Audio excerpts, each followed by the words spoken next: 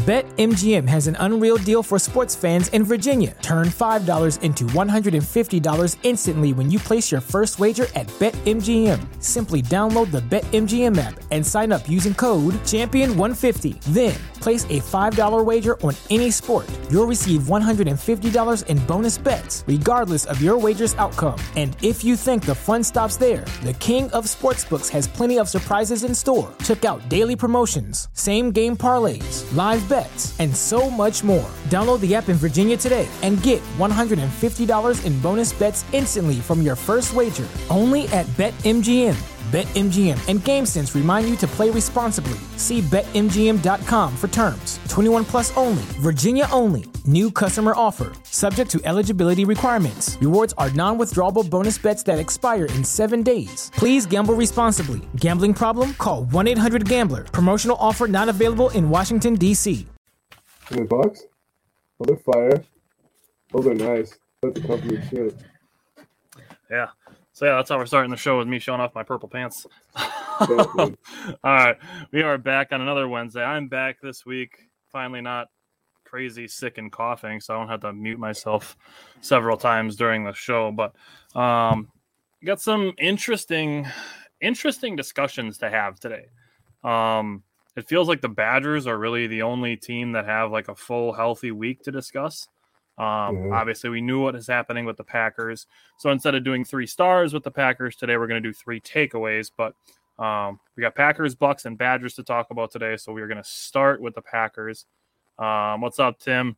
We're going to start with the Packers. But before we start, got to give a congratulations to Eric Volrath, who won the Wisco Fanatics Fantasy Football League, and Christopher, who's helping out with the show here and there. For finishing second. So congrats to those two. But we're going to jump into the show. We're going to start with, instead of 3 stars, 3 takeaways. So, Jake, give me your first takeaway that you had from this Packers-Lions game. So, first of all, welcome. Congratulations, everybody. Thank you for everybody for playing. It was a lot of last-minute stuff, and you guys really helped put that all together. My takeaways for the game, first and foremost, the most important thing that we've known for the last 15 years, Aaron Rodgers stayed healthy. Aaron Rodgers actually said that his toe is actually feeling good, and by the divisional game, it'll be 100%. Couple that with a lot of other things that are happening for the Packers. And, man, I don't know if we could put this, this is a golf reference. I don't know if we could put this ball on a tee much better than right now, man. I mean, this is really lining up to look like the Packers year. If they don't get to the Super Bowl, then we got some issues, man. But my first one is Rodgers staying healthy. That was the most important thing for me. That was my third takeaway, was no more injuries. So Packers didn't have. I mean, MVS is back, is hurt. He didn't practice today, but they have another week and a half to get that figured out. And the only other injury, I guess you could say, is Lucas Patrick was put on the COVID list. Billy Turner and Jair were activated from the COVID list, so I would expect those two to be good to go. And then Zadarius Smith and Randall Cobb are practicing. I know, dude. They're not just doing individual workouts. They're practicing. Next week's going to be in pads, I heard. So next week, this week's just kind of just a walkthrough. But next week will tell us a lot more about where everybody stands. We'll probably know where Jair and Zadarius are next week. So next week's show is going to be really interesting. I said this in our group chat that with Zadarius returning to practice today, the Packers have 21 days to activate him now. The Packers play in 11 days. I mean, that's, I'm not necessarily saying he's going to be activated by the time they play their first playoff game, but if they advance, I could see him being there for that second game, if not for the first one. So he's trending in a great direction. I definitely think the plan is for him to come back for that first game.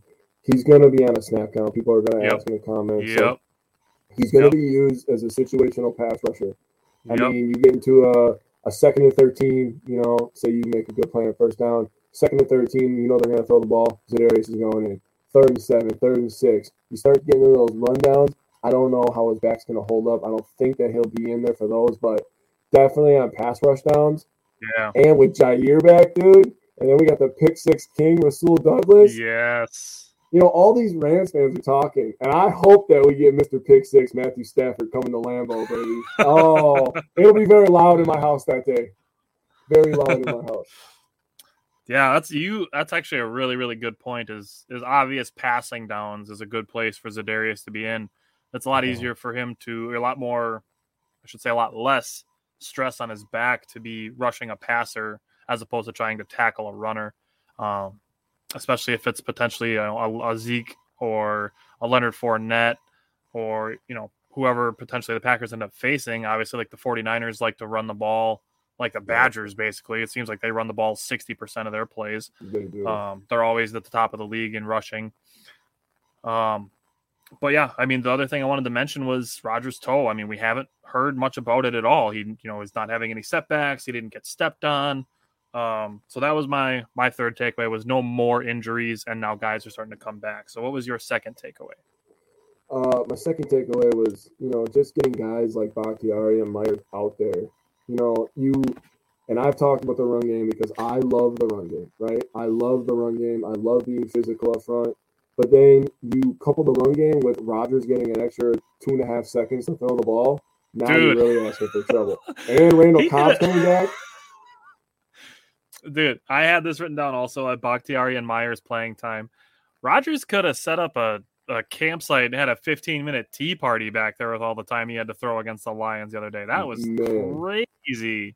It really was, dude. I mean, like I said, you give Rodgers 2.5 more seconds, and he already destroys you when he doesn't have time, right? Like he can, okay, I see this guy, this guy's over here. And they talk about it all the time on ESPN and Fox Sports 1. It just looks easy to Aaron Rodgers right now. That's the reason why I think that he's going to be MVP. Brady's out there throwing 200 more passes than Aaron Rodgers. Oh, he has 5,000 yards. Congratulations. Aaron Rodgers is making this shit look so easy. What's going on, Dan? How you doing, buddy? But, this offensive line coming together, and I mean, Randall Cobb's going to be huge. People don't understand how big Randall Cobb is. Especially if MVS doesn't play. I mean, that's just another guy to have back. Right. Just another guy, I think more because we can't trust our tight end. So our short yardage guy is really going to be, Devontae always is number one option on every. I'm going to ask you a question about that later. Oh, shit, okay.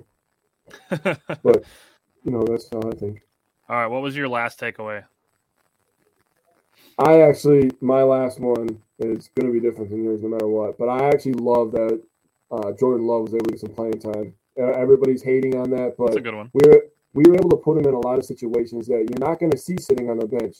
You're not going to know how it feels, just running in practice. The 2-minute drill. 2-minute drill, yep. He looked bad. He kind of just threw it up. And sure, that pass to, was it EQ? It could have been a little bit more outside. It's probably 6. But you know what? Again, you're not understanding how to throw that pass if you're sitting on the bench. Yep. And people need to settle down. We're going to have a PSA in a little bit, but I wanted to give Jordan Love some actual love instead of getting bashed by all these fans. Yeah, we're both going to give public service announcements about Jordan Love when it comes up later. But my last takeaway was the number 1 seed was already secure. I am absolutely baffled by the number of uninformed fans that are like, why are we putting Jordan Love in? Are we trying to throw this game? Are we losing on purpose? We need the number 1 seed. Like, people should have known this after the Vikings game, that the number 1 seed was already secure. There was people wanting Rodgers to not play at all because they're like, oh, what if he gets hurt? But I wanted him to play, and I just want to toot my own horn that I correctly said that they were going to play half the starters were, just to stay fresh so that they weren't coming off of a 2-week bye when they play their first playoff game. So they have a whole other week to get fresh and healthy and prepared. If you watch anything LaFleur says this week, he's not going to discuss anything about who they're going to potentially face. That's why Jake and we don't care. We're not going to be like, oh, here's if they play this team, this team, this team, this team. The Packers aren't going to worry about it, so neither are we. Packers are going to prepare for what they do before they work on what opponent they're going to face. Doesn't pay to spend a week focusing on 4 hypothetical opponents when you're only going to have to play one of them. Yeah, why prepare for something you don't have to worry about, right? So Jake and I aren't going to do that either. So let's do some recap. It's basically going to be a tale of two halves when we talk about it. So before we do our Jordan Love PSA, let's talk about the first half. Is there anything you want to highlight from the first half of the game? Well, before I do that, I wrote this down. I was going to say this because I was going to give you credit and kind of give us a shout out at the same time. You would have understood what was going to happen in the Detroit game if you follow us and share us to all your friends that don't understand football as well as we do. So share us, let us know. You would have saw Tyler's correctly predicted first half playing time for the starters. But for me, just I love that Bakhtiari was able to get thrown in there and Myers, and they both were just as good as they were, And Bakhtiari's leg is only going to get stronger, the more playing time he gets. Yep. He got bowled over one time, but he looked good for the most part, in my opinion. The divisional game is really going to put a lot of strain on that. Aaron Rodgers was Aaron Rodgers, 14 of 18, dude. What more do you want? I have next to Rodgers. He looks crazy locked in. He does, dude, and he's just everybody's saying, it just looks easy for him. He's like, oh, okay, so that guy's over there. This guy's coming down. And I never get mad at Rodgers anymore, when he lets the play clock go down to 2-1, 2-1, and it's going to hit 0. I'm like, Rodgers is literally going to destroy your defense right now. And there's nothing you can do about it. Rodgers, seems like when Rodgers is playing quarterback, he's either snapping the ball with 29 seconds on the play clock to get somebody to jump or to catch somebody with 12 man on the field, or he's snapping it with 0.2 on the clock, and he just spent the last 25 seconds looking at your defense and being like, and then he just Devontae's going to be open right there. I'm going to throw this ball 7 seconds before he gets there, and it's going to hit him right in the hands. And the DB can't do anything about it. He just looks people in the eyes like, oh, that guy's shitting his pants right now. Okay, he can't guard him. Okay, this guy does not want to tackle A.J. Dillon. Okay, so we'll hand the ball off this play. All right, so Lazard's coming this way. If that linebacker's right there, he's going to follow Lazard. You're really going to put a little linebacker on Allen Lazard? I'm just going to throw him another touchdown. Oh, man, Allen Lazard, dude. Man, hey, that guy's been balling, bro. He looks ready to be a legit wide receiver 2 in the NFL. Yeah, he is really coming into his own, man. He's really hitting his prime right in front of our eyes, right as Devontae's in his prime. I know we have no tight end, but we don't need one right now. With the running game we have, with the 2-3, I believe in all of our top 4 wide receivers. After you get past the 4th one, it gets a little shaky, but if all 4 stay healthy and we run the ball. If it's Devontae, Lazard, Cobb, and MVS, I would maybe throw EQ in there. He's been pretty solid at times. He's had some nice third down conversions. He hasn't done anything wrong. He hasn't done anything, egregious to deserve any backlash. He's not committing dumb penalties. He's not doing anything foolish. He's not dropping passes. He's playing well on special teams. So I would maybe throw EQ in there too as a number 5. All right, I'm not ready to go 5 wide or anything, but I won't bring up that he dropped a 2 touchdown last year in the championship game. Remember that right off the chest? Oh my god, couldn't believe that. Anyways, Allen Lazard is a beast. Mm-hmm. As far as tight ends, so I just wanted to ask you this. I'm just going to ask you right now because it keeps coming up. One of my questions was, are you concerned about the tight end position going forward? No, I just think when we pass to a tight end, it's going to be Big Dog. That's it. For me, thinking about this question before I asked it, for me, it's like a tight end by committee position. It's going to be, if Rodgers throws any passes, it's going to be 2 to you, 1 to you, and 1 to you between Davis, DeGuara, and Big Dog. That's really where I think I'm at. Even Dominique Daphne, he got a nice 26-yard reception that was from Jordan Love. Josiah DeGuara scored a really long touchdown. But that's, hey, they ran the tight end screen. That's one of the plays that I like. I love the tight end screen. It works out. It works out well, every time. It almost feels like a trick play because it almost never gets run, but it seems to always work out well. But the tight end position is one question that I'd want to ask you about. But one guy we got to give credit to on the defense, there was no Devondre Campbell playing in this game, so I guess 2 takeaways that I had from the defense. One being a positive. similar to Alan Lazard, improving and coming along at the right time and really starting to play his best football, is Dean Lowry. Yeah, he's balling. He had a sack, and he was doing well in the run game. He's almost looking like he's worth $6 million a year.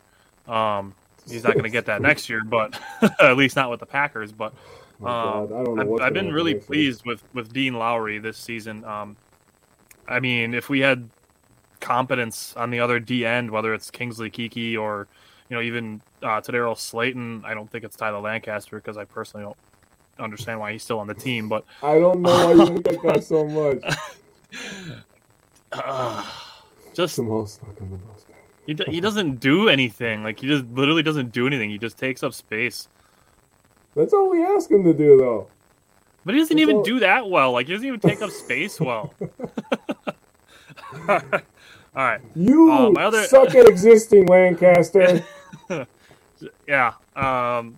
We had a hypothetical discussion when we talked about Eric Weddle coming back to play safety for the Lions in the playoffs. And our buddy Cody suggested why we bring Clay Matthews back for the playoffs. He can wear number 95.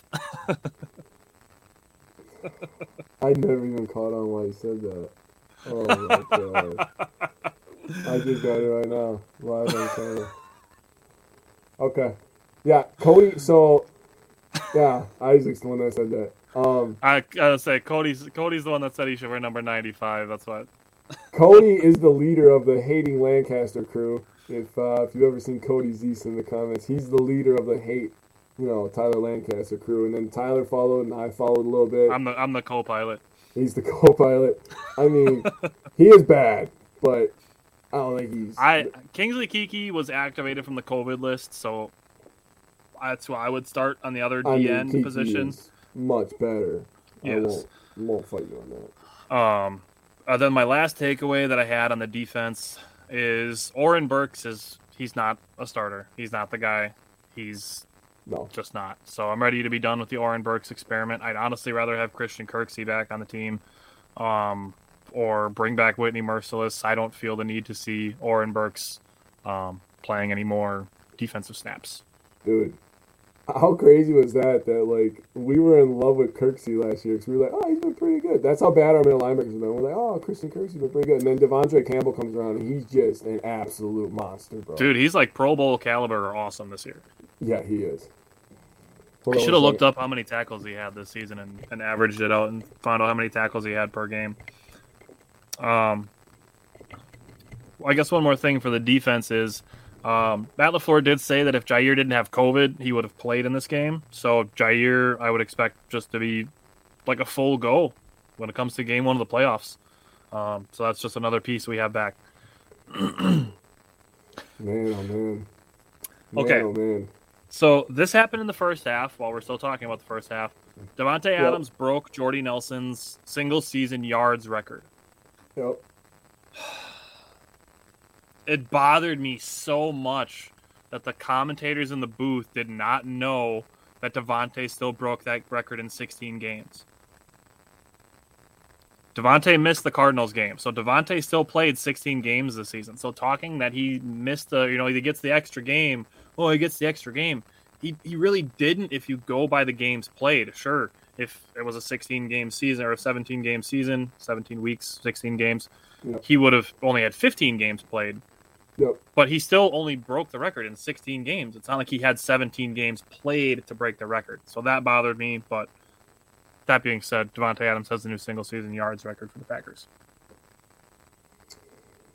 He is everything, and he's not leaving the Packers, and he's going to get franchise tag, or he's going to sign a big, gigantic contract with us. So, Devontae, you're going to be a Packer for life one way or the other. Or it's going to get ugly. Those are the options. I don't think he's not one of those guys, I don't think. But. And believing what I believe about Aaron Rodgers, which is that he's coming back, I don't see Devontae wanting to sit out. It's not going to be a situation where, like an Allen Robinson situation where, your options are to sit out or go and be 6-11 with the Bears. Your options are going to be sit out or go contend for a Super Bowl. Like, it's a much different situation. I agree with that. I don't want to talk about Cap because, dude, it's when we do our off-season episode, that is going to be tough because we got a lot of moving pieces. We'll see what ends up happening news-wise with that. We probably won't talk Cap until after the draft because that'll be the big thing after the season ends is going to be draft position. So then we're probably going to get into our mock draft stuff, which we did a lot last year. It was a lot of fun. I said it in one of our chats that I feel like I know a lot more of the players in the NFL from doing that really heavy draft prep and then doing a bunch of the mock drafts together. So your dad said the same thing. You don't sit out with the best passer throwing you the ball. Exactly. So if Rodgers is back, I don't see a situation where Devontae sits out. You know what I'm really excited for next year? I don't know why we're talking about next year, but my stepson is a huge Patriots fan for some reason. I don't know what's wrong with that kid. He got dropped on his head or something. I wasn't around then. But the Patriots come to Lambeau next year. That doesn't happen very often, so I think we're going to have to go to that game, man. He always walks around the house. Mac Jones is the GOAT. Mac Jones is the GOAT. I'm like, no, he's not. He is not the GOAT, Aiden. This kid's 9, so don't give him a hard time. He's 9. But I'm excited for that. But anyways, something I wanted to point out is I thought our run game, first half and second half was good. I mean, A.J. Dillon ran the ball 14 times, had 63 yards. He got a lot of tough yards.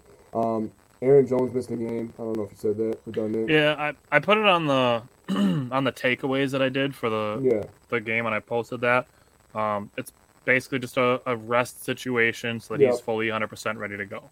Yeah, his knee was bothering him, so wasn't really bothering him, I guess. It was just his knee, like you said, just precautionary maintenance. So Aaron Jones sat out, but A.J. Dillon ran tough, and Patrick Taylor, man, he ran real tough, man. He hit the whole. He looks good. 11 for 53 and a touchdown. I mean, that's all you can ask for. So I felt really good for him when he scored his touchdown. I was really, really excited to see him score his touchdown because if you go back to last July when you and I went to Packers practice, the first player out on the practice field was Patrick Taylor. And he was working on the jugs machine. And week 18 comes around, and he scores his first career touchdown. I was really, really happy for Patrick Taylor to see him score his first touchdown. Who we need Matt Flynn's number for? Then he's going to get a piece of tape and make it into a Jordan Love jersey. I mean, sure. If you bought a Matt Flynn jersey, you are a real one. That's dedicated. That right now. That's maybe he just did it from the one Lions game and the Patriots game that he almost came back in. All right, so we're going to do it. We're going to talk about Jordan Love because it needs to be talked about. So we're going to start off where Jake and I both have a public service announcement to make about Jordan Love. First things first, the first interception was not his fault. That was a bobbled pass that if Devontae or Lazard or, say, Tunyon are out there or Cobb, that ball is getting caught. It's not getting bobbled and intercepted. That's first things first. Now, second thing. All right, if you have ever said that you think Brett Favre is better than Aaron Rodgers because he has heart and you don't care about the interceptions, then you should not spend a damn second complaining about Jordan Love. Not a second complaining about Jordan Love. This is the end of this game. He's playing without the starters, so he's not playing with Devontae and Lazard and all the starting linemen. So he's playing with all the second-team guys, and he's trying to mount a comeback. And he throws a late interception. And now you're going to complain about it? But if Brett Favre were to do that, you're just like, oh, he's playing with heart. He's trying to mount a comeback. What do you think Jordan Love's doing? He's not throwing that ball to get picked on purpose. He's throwing the ball because he's trying to win a game.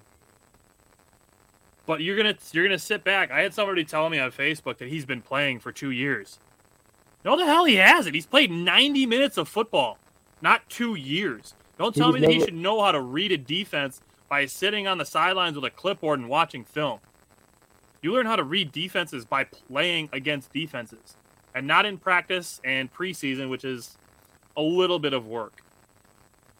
You learn by actually doing it. I've seen people, I know Matt Ramage posted it about Aaron Rodgers' first 6 games or whatever, where he was 6-11 in his first season or as a starter or something like that. I mean, Jordan Love has played 90 minutes of football, and people were like, oh, he's not ready. He's not NFL ready. Jordan Love sucks. We need to trade him immediately. We don't know. We don't know. We have not seen nearly enough of Jordan Love to know whether he's ready and will take over for Aaron Rodgers. Look at the Bears. They stuck out with 4 years with Mitchell Trubisky. Oh, imagine. Hey, they're about to stick out 4 years with Justin Fields, too. The Browns announced that they're going to bring back Baker Mayfield next year.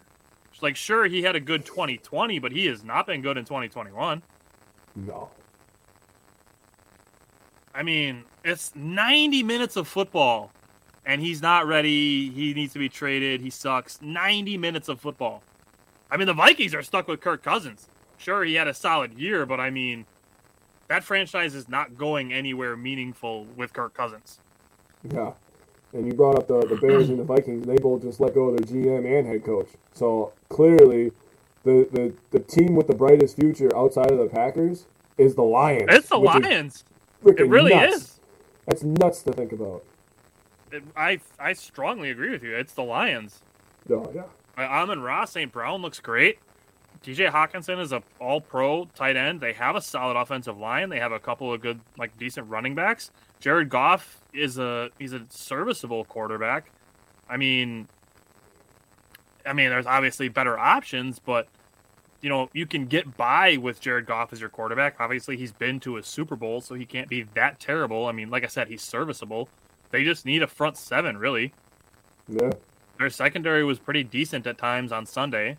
They drafted Ifeatu Melifonwu, who's one of the guys we talked about during draft prep last year. They have Jeff Okudah, who was a first-round draft pick last year. He didn't look good last year, but, I mean, they have first-round talent in their secondary. I mean, some consistent safety play in a front seven, and the Lions, I agree with you. They're probably the second-best team in the NFC North. No. NFC North's pretty garbage outside of the pack. It really is. And that's why Rodgers is not going to the Denver Broncos. You really want to go to the Broncos and have to play the Raiders twice a year and the Chargers twice a year and the Chiefs twice a year? Dude. Really? With a worse offensive line and an okay defense, and now you're going to have a new head coach? Yeah, I don't know about all that, man. That's a lot. It's a lot, man. I have something to ask you, actually. It's about Aaron Rodgers. It's going to be after this. So, I was going to say, everybody just calm down. Let's take a deep breath, okay? I wanted Tyler to go after me, but now that he went before me, I have to start with that. So I was going to tell him to calm down before he went first. Jordan Love is not that bad, okay? I wrote down his stats. 36 of 62, 58 completion percentage. It's not that good. It's not that bad. 411 yards, 2 touchdowns, 3 picks.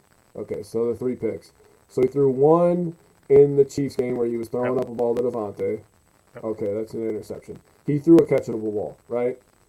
He could have threw 2 touchdowns on Sunday if Davis would have caught that long. He put a nice touch on that one. Yeah, he did. I'll be honest with you. Yep. A nice touch. You got to have your guy make a play for you every once in a while, though. Yep. So he could have threw a touchdown to EQ if he throws it a little bit more outside. You don't figure that out unless you get on the field, okay? Mm-hmm. So to your point, you said you had somebody say that he's been playing for 2 years. He didn't even dress at all last year. He didn't dress. He wasn't on the official roster. So technically, this was really like his rookie year. And he's like a rookie quarterback going in. If this was baseball, this would have been his rookie season. Yeah. So here's the thing. Because he was drafted in the first round, people think that he's just supposed to come in and throw for 400 yards and 2 touchdowns. That's absolutely not how it goes. If he would have been drafted in the third round, people would be like, oh, okay, we could just wait, see how he turns out, he'll be okay. So I wrote down Rodgers' stats. So this was his rookie season, right? 9 of 16, 65 yards, no touchdowns, and an interception. 39 rating. 39 quarterback rating. It's bad. This is Aaron Rodgers. Yeah, one of the best quarterbacks ever. His second season, 6 of 15, 46 yards, no touchdowns, no picks. 48 quarterback rating. Okay? So neither of his quarterback ratings were higher. He only threw 1 pick to Jordan Love's 3, so he wins that one. He threw 0 touchdowns, and he threw for a total of 111 yards when Jordan Love has 411 yards. His completion percentage, is 48% to Jordan Love's 58%.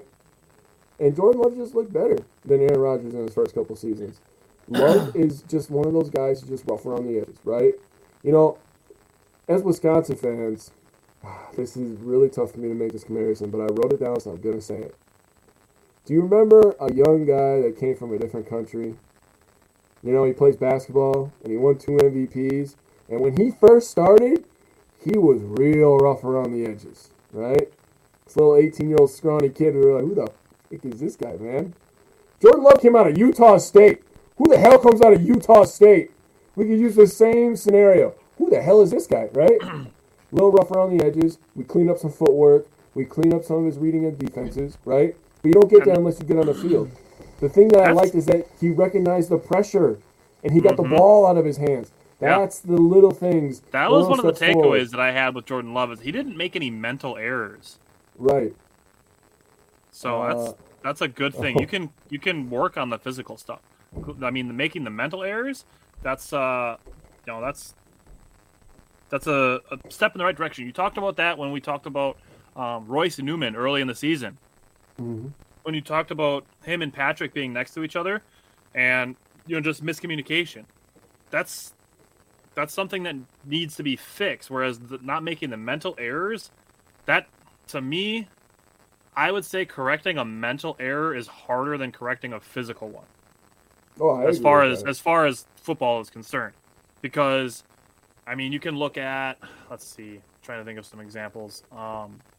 Maybe like a Jamarcus Russell, number 1 draft pick, talent, but his coaches gave him a blank tape and told him it was blitz packages.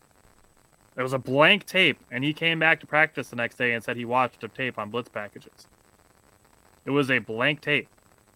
The talent doesn't matter if you don't have the mental stuff figured out. So if the fact that he's not making mental errors is a sign of encouragement for me that he's on the right path. I mean, it's still pretty badass. He can throw from goal line to goal line. I won't lie. That's pretty sick, dude. I wish I could do that. But he was just lazy. And Jordan Love, he's going to put the work in. He's looked like a guy that's put the work in. He's trying to get better. And if you're a fan of this team, okay, listen, Wisconsin, we're a small state in this country, okay? And we got a lot of talent on a lot of our teams, right? We got a lot of MVPs. We win a lot. We go to the playoffs a lot. Listen, stop bashing our players. I do not have a problem if they're actually bad. Like if they're in their 8th year and they suck, okay? I yell at the TV, hey, you suck, man. I can't do what they do. But a young kid that has barely got any playing time, it's basically like walking up to a teenager that just started driving and being like, why the hell do you suck at driving? Like, dude, this is tough, man. It's not easy playing quarterback. There's literally 2 players we're talking about today that we can put in this situation, and it's Jordan Love and Tyler Lancaster. True. Lancaster, I'm sorry. Oren Burks. Oren Burks, you also suck. You're not even that good at special teams, to be honest with you. And that's like literally just running down the field. We are. And that's the problem, Isaac. We are spoiled by Rodgers' talent. I just made this comparison to Tyler, right? When we went from Favre to Rodgers, I didn't look at Aaron Rodgers and be like, all right, this guy's got to be as good as Brett Favre. He's got to show as much heart as Brett Favre. I'm going to go out there and I'm going to let Aaron Rodgers be Aaron Rodgers. I didn't know we were going to see a guy that throws 37 touchdowns and 4 interceptions every damn year, bringing us to the number 1 seed. We're always contending. I didn't know it was going to happen. And the comparison I made to Tyler is, what if Jordan Love, gets into his prime, gets his feet under him, and he's a guy that throws for 5,000 yards, 50 touchdowns, and 18 interceptions? I don't know what Jordan Love's going to do. Jordan Love's combine comparison was Patrick Mahomes. I know. Patrick Mahomes' combine comparison was Aaron Rodgers. It's pretty good. You got to give people time. You can't say that he's played 90 minutes of football and act like he's going to be Aaron Rodgers as soon as he steps on the field. Yeah, especially when he's playing with the second-team offense. Right, dude. He's not going to see everything. And then, people will be like, oh, but he has a start. He played the whole game with the starters. Bro, he was on the road. against a Super Bowl contending team. That was also a COVID situation. So it's not like he's going into the season knowing he's the starter. That was oh no, Aaron Rodgers has COVID. You're starting this week.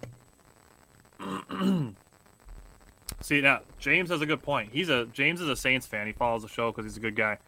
Talking about the Saints, they went from Drew Brees to Jameis Winston to Trevor Siemian, then Taysom Hill to rookie Ian Book and back to Taysom Hill.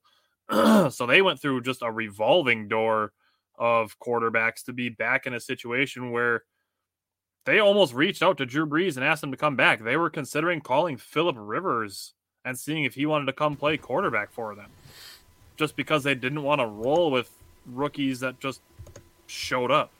So, I mean, it could be a much worse situation.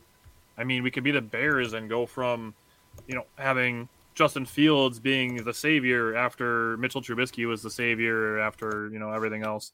And then they bring in Andy Dalton, and then they trade for a $22 million cap hit Nick Foles. Like, their third-string quarterback has a Super Bowl ring, and they don't know who they're starting at quarterback. True. Now their GM and head coach are gone. So Isaac said Love has a great arm, just needs to work on the mechanics. And that's a polish thing. That's just something he's going to get from experience. He needs that polish. He's a raw prospect. We knew that when we drafted him. So, anything else you want to say about Jordan Love before we talk about the rest of the Packers? Nah, man. Let's just give him time. Let him develop, man. All right. I gave him love, bro. He's been balling. Tyler said that he's going in. He's like really getting comfortable as a wide receiver too. I 100% agree with that. He's really filling into that role. He's like really just hitting his prime right in front of our eyes. I mean, this guy's still young. We got a lot of young guys on this team. Like Lazard, MVS is still young. Like everybody talks about Aaron Rodgers and like, oh man, he's 37, 38 years old. Like I'm like, bro, but we got a lot of young teams. Like Kenny Clark's still young. I mean, a lot of these players. I mean, Rasul Douglas. What is he? What 26. Rasul Douglas is 26, 26, right? I mean, Savage is still young. I mean, Rashawn Gary, just hitting his prime right now. We got Elton Jenkins. I mean, Myers now. I mean, we got a lot of young dudes. I mean, Aaron Jones, 26 years old. A.J. Dillon. The Packers' future is not just going to stop with Aaron Rodgers. Our Super Bowl contention will stop for a couple of years, but the Packers being playoff ready, like getting to the playoffs, I think they can still get to the playoffs with Jordan Love, especially with the extra game. We said that in the beginning of the year when we didn't know what was going to happen with Rodgers yet. Like, I believed that the Packers could win the division with Jordan Love. And we see what the rest of the NFC North has done, and I will stand by that. I wouldn't have shocked me if the Packers could have won 10 games with Jordan Love. They could have gone 10-7. Yes. That still would have had them a 2-game win in the division. I can see it. Easily could see 10-7 with Jordan Love. A couple of the guys you didn't even mention on the offensive line. Josh Myers is a rookie. Royce Newman is a rookie. John Runyon's a second-year player. I mean, DeGuara is basically a rookie. He got his ACL torn last season, so he didn't even play in his rookie year, really. But, you already mentioned A.J. Dillon's a second-year player. I mean, the Packers are young, and they have a good core to remain a contender for a good while, basically as long as Rodgers wants to continue playing football. Yep. The Packers can just run the ball right down your throat in so many different ways. I was actually going to mention that. I feel like we haven't seen a lot of like wide receiver motions and stuff like we did last year. Yeah, it hasn't been nearly as frequent. They did do it. It seems like they do it after the snap a little bit more. Like it happened like Lazard on his second touchdown. That was an after snap motion where Lazard came across the formation in front of Rodgers, and a linebacker ended up sticking with him. Yeah. So they don't really have the Tyler Ervin role that we talked about last year a lot. So it's not a ton of pre-snap motion.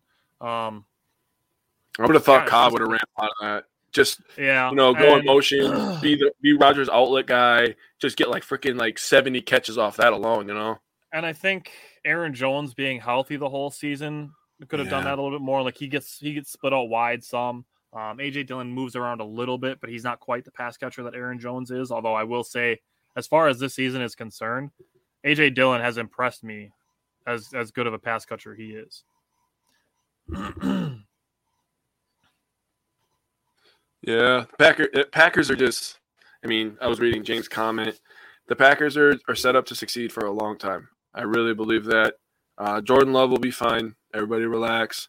But that doesn't mean that we want Aaron Rodgers gone. I want everybody to understand that. Right. Because I want Aaron Rodgers back. We end up in a scenario where Rodgers is like, all right, listen, I want you guys to re-up me for 4 years. I'm going to play for 4 years, and after 4 years, I'm going to retire.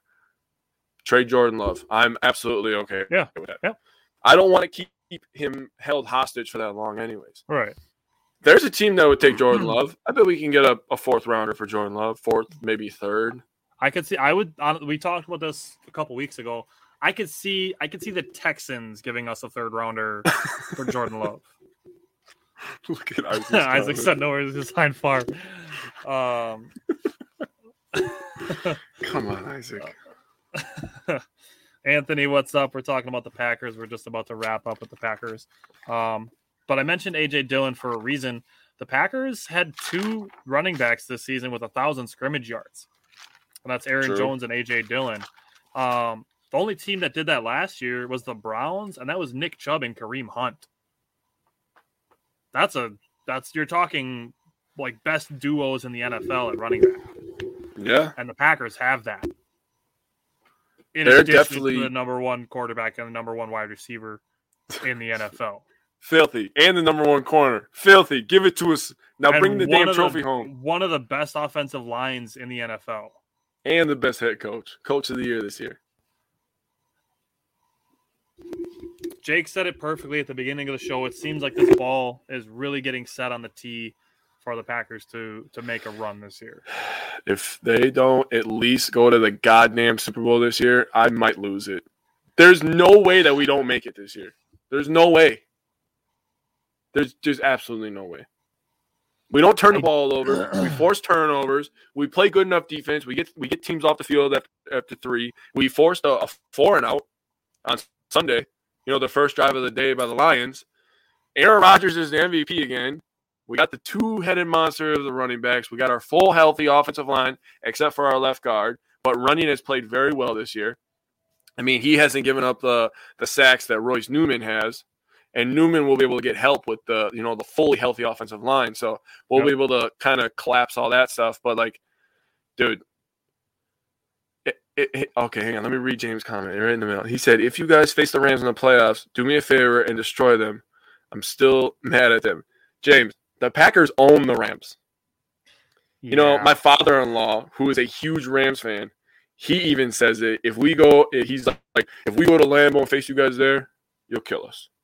And we will. I mean, the last game wasn't even close. They had a couple splash plays, but other than that, it was nothing. I mean, they really didn't move the ball that well. And that was a mental mistake by Adrian Amos that gave them 7 of their points. I mean, I think that we're going to play the Cardinals. I think the Cardinals are going to beat the Rams. It's personally how I feel. I think the Cardinals are going to go on the road. They're going to beat the Rams. He can't even stop Rodgers Covert, so he ran that touchdown. One of the sickest photos in Packers history, Aaron Rodgers after the touchdown run. I think we're going to face the Cardinals, and then we're going to face the Cowboys. I think the NFL is rigging these playoffs to have Aaron Rodgers beat Mike McCarthy to go to the Super Bowl. I mean, look. I saw somebody say, should we be worried about the Cowboys because Mike McCarthy knows Aaron Rodgers and the Packers? And it's like he knows who Aaron Rodgers is, but he knows nothing about Matt LaFleur or Matt LaFleur's system. This offense is not the Mike McCarthy offense. And we just highlighted that. The 2-headed monster at running back would have never happened with McCarthy. We had 1,000-yard rusher in McCarthy's tenure, and it was Eddie Lacy, and he had like 1,027 yards. So he like just snuck over the 1,000-yard mark. I mean, and as far as the Rams are concerned, like Matthew Stafford in the playoffs does not scare me. He's so turnover prone. He made some really, really bad decisions in that game on Sunday. He threw 2 picks and had a fumble that just got slapped out of his hand. Dude, that last pick he threw was a freaking terrible throw. I'm going to reply to Isaac's comment. He doesn't run a halfback draw, or he doesn't run a freaking quarterback sneak from the goal line formation at the 5-yard line. Rodgers was commenting on that. He said, "Yeah, call that one in, Matt. See what happens. We ain't running a quarterback sneak. I'll tell you that." Oh, that's awesome. Rodgers gonna be like, "Okay, I guess I have to do this motherfucking thing." I hated the McCarthy special, which was like a 2nd and 5, and they run an outside pitch play that loses 3 yards every time. Or we would run the ball, right? We'd get like a good on 2nd down. We'd get like a good 8.5 yard run. McCarthy's like, you know what? They're not expecting us to go deep, except when we did it in the first quarter already. So we're gonna go deep again. It was like on 3rd and short. Yeah, we're in 3rd and 1. What the? You run freaking fullback dive, on freaking 3rd and 8, and now you want to go deep? You are just a son of a. I hate that guy. He wasted so many years of Rodgers' prime, dude. And he's not the play caller in Dallas. It's Kellen Moore. Kellen Moore calls the plays, the offensive coordinator. So, and their offense isn't impressive, dude. Their offense is not impressive. They beat up on a lot of bad teams. They didn't win. I believe they didn't beat a team that had 10 or more wins. The Tecmo Bowl. It was, dude. So they did not beat. Okay, I'm gonna pull up. I went through their schedule. They beat the Chargers, who they were over 500. They beat the Patriots, and they beat one other team. God, who was it? I'm gonna pull it up. The best win that they had was the Patriots, and that was all the way back in like week 6. Matt LaFleur would be a good head coach. Yeah, LaFleur knows his stuff, man. I mean, he comes to work every day, and he's prepared. And, even though I wasn't taking it very seriously on Sunday, Matt LaFleur was definitely taking it seriously, and he did not enjoy that we were giving up those trick plays. He was like, listen, that shit does not fly around here. You got to be focused every damn second. Matt wants this damn Super Bowl as much as Rodgers does, and we know how bad Rodgers wants it. So the best showing I think the Cowboys had against a good team was probably week 1 against Tampa when they scored 29 points. Other than that, you look at they beat the Chargers, they scored 20. Yep. They beat Philadelphia by scoring 41. They beat Carolina scoring 36. They beat the Giants scoring 44. None of those teams are even remotely near playoffs except for Philadelphia, who snuck in just because somebody had to get in, right? The New England win is probably their signature win on the season. They won that game 35-29. That's probably their best win. Other than that, they beat Minnesota. They scored 20 points. They got killed by Denver. They destroyed Atlanta, who is not a playoff team. They lost to Kansas City 19-9. 9 points against Kansas City. I mean, Jordan Love scored 7 on that defense. They lost to the Raiders 36-33. They gave up 36 points to the Raiders. Mm-hmm. Like, that team is decent, but it's not 36 points decent. No, and that was right after the Henry Ruggs thing, I think. Yeah, and that was after Gruden got fired too. Yeah.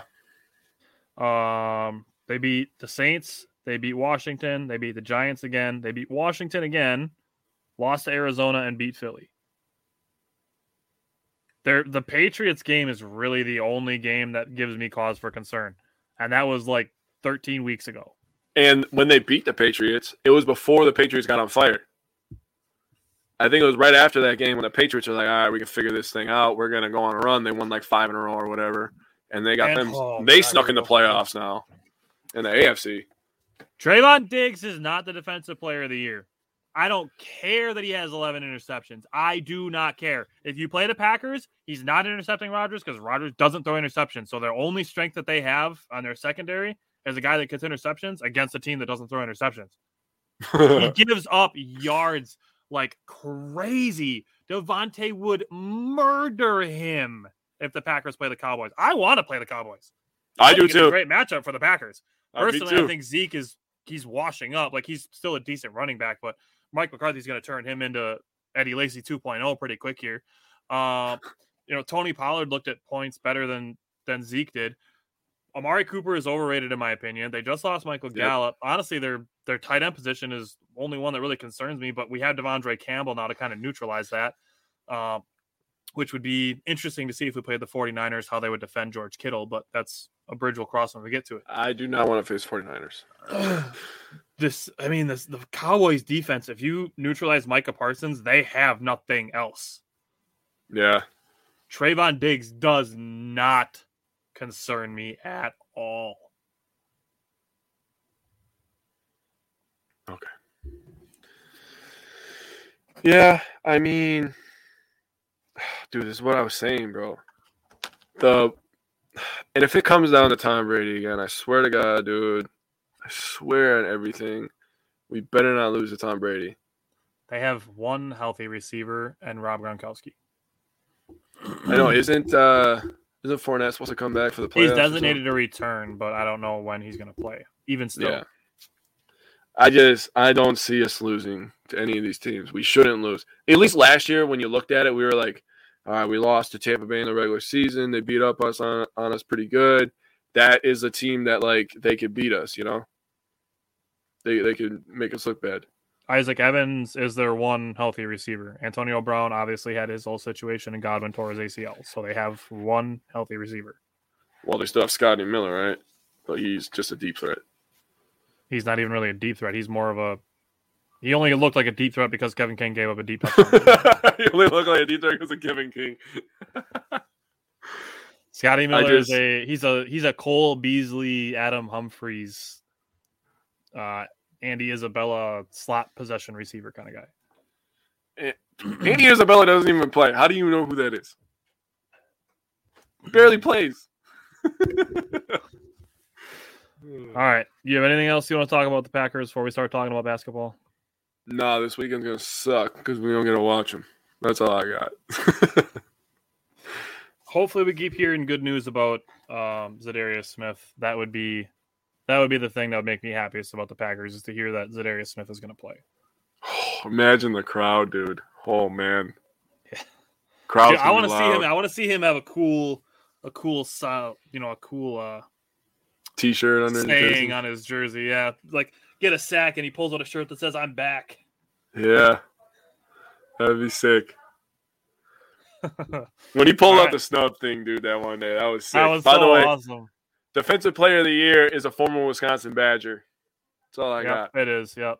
I said Myles Garrett 3 weeks ago, and it's definitely TJ Watt. Dude, James, this is. I will give you $1 if you know what hat this is. It's gray and yellow. I'll give you $1 if you know what it is. A whole $1, James. I will mail you $1. It'll cost me $1.25 to send it to you, but I will mail you $1. Bro, if you do that, James, you have to dance for 1.5 minutes live. 1.5 minutes because you only danced for like 10 seconds the other day. I felt cheated. Oh, it's not Salt Lake City. That was a good guess, but it is an AAF team. It is a San Diego Fleet hat. It's a good guess. You had the right league, wrong team. All right, send him 50 cents. Nope, he has to send me $1. Should have made a pie bet on that. Oh, James, you have to send him $1. Pie bet. Yeah, I got to do that next week. Hey, James, if you make pie bets, do them with me because then you won't lose. That's just how it works, I guess. And don't do them with me or you will lose. Yep, that's basically how this works right now. I'm going to continue to hang my hat on undefeated on pie bets until I lose. Next week's going to suck. All right, ready to talk basketball? Yeah, let's talk some Bucks basketball. Let's get all the hurt out. Yeah, the best team they played was their best game. Like, I know. And I was going to say this to Isaac the other day because we have a lot of conversations. And Isaac was talking about how he thinks the Packers play up to their competition. This was a while back, right? And I was like, Isaac, that's literally a Wisconsin team thing. They literally play to their competition. Look at Wisconsin football. They annually lose to Northwestern or Illinois. It's like, how the hell do you mess that up? You just won 8 in a row. Well, then they lost to Minnesota. Shouldn't have lost to Minnesota. Absolutely should not have lost to Minnesota. Look at the Brewers this past year. They beat up on the NL West. They were beating up on the Dodgers. They were beating the Giants, beating the Padres. And then they score 1 run in 2 games against the Braves. Yeah. They lose in 3. Yeah. Like, it doesn't make sense. It doesn't make sense. we're in the dead season of the NBA in between Christmas and the All-Star break, where it's quiet because everybody's talking about the NFL. So that's, that on top of all the guys the Bucks are missing, we really got to dig deep for context in these games instead of just looking at them for face value and saying the Bucks went 1-3 in their last 4 games. Hey, you brought up how everybody's talking about NFL. Did you see that list of the top 100 shows on television last year? So the top 100 broadcasts or whatever they called it, 91 of the 100 were NFL football games. 48 of the top 50 were NFL football games. Wow. And all of the top 16 were NFL football games. Dude, I sent that to my dad the other day. He was like, man, Goodell's just laughing all the way to the bank. That guy's so rich, bro. It's crazy. But anyways. Shohei Ohtani was talking about how he wants to make Major League Baseball the most popular sport in America again. Major League Baseball is going through a really big deal right now with their lockout.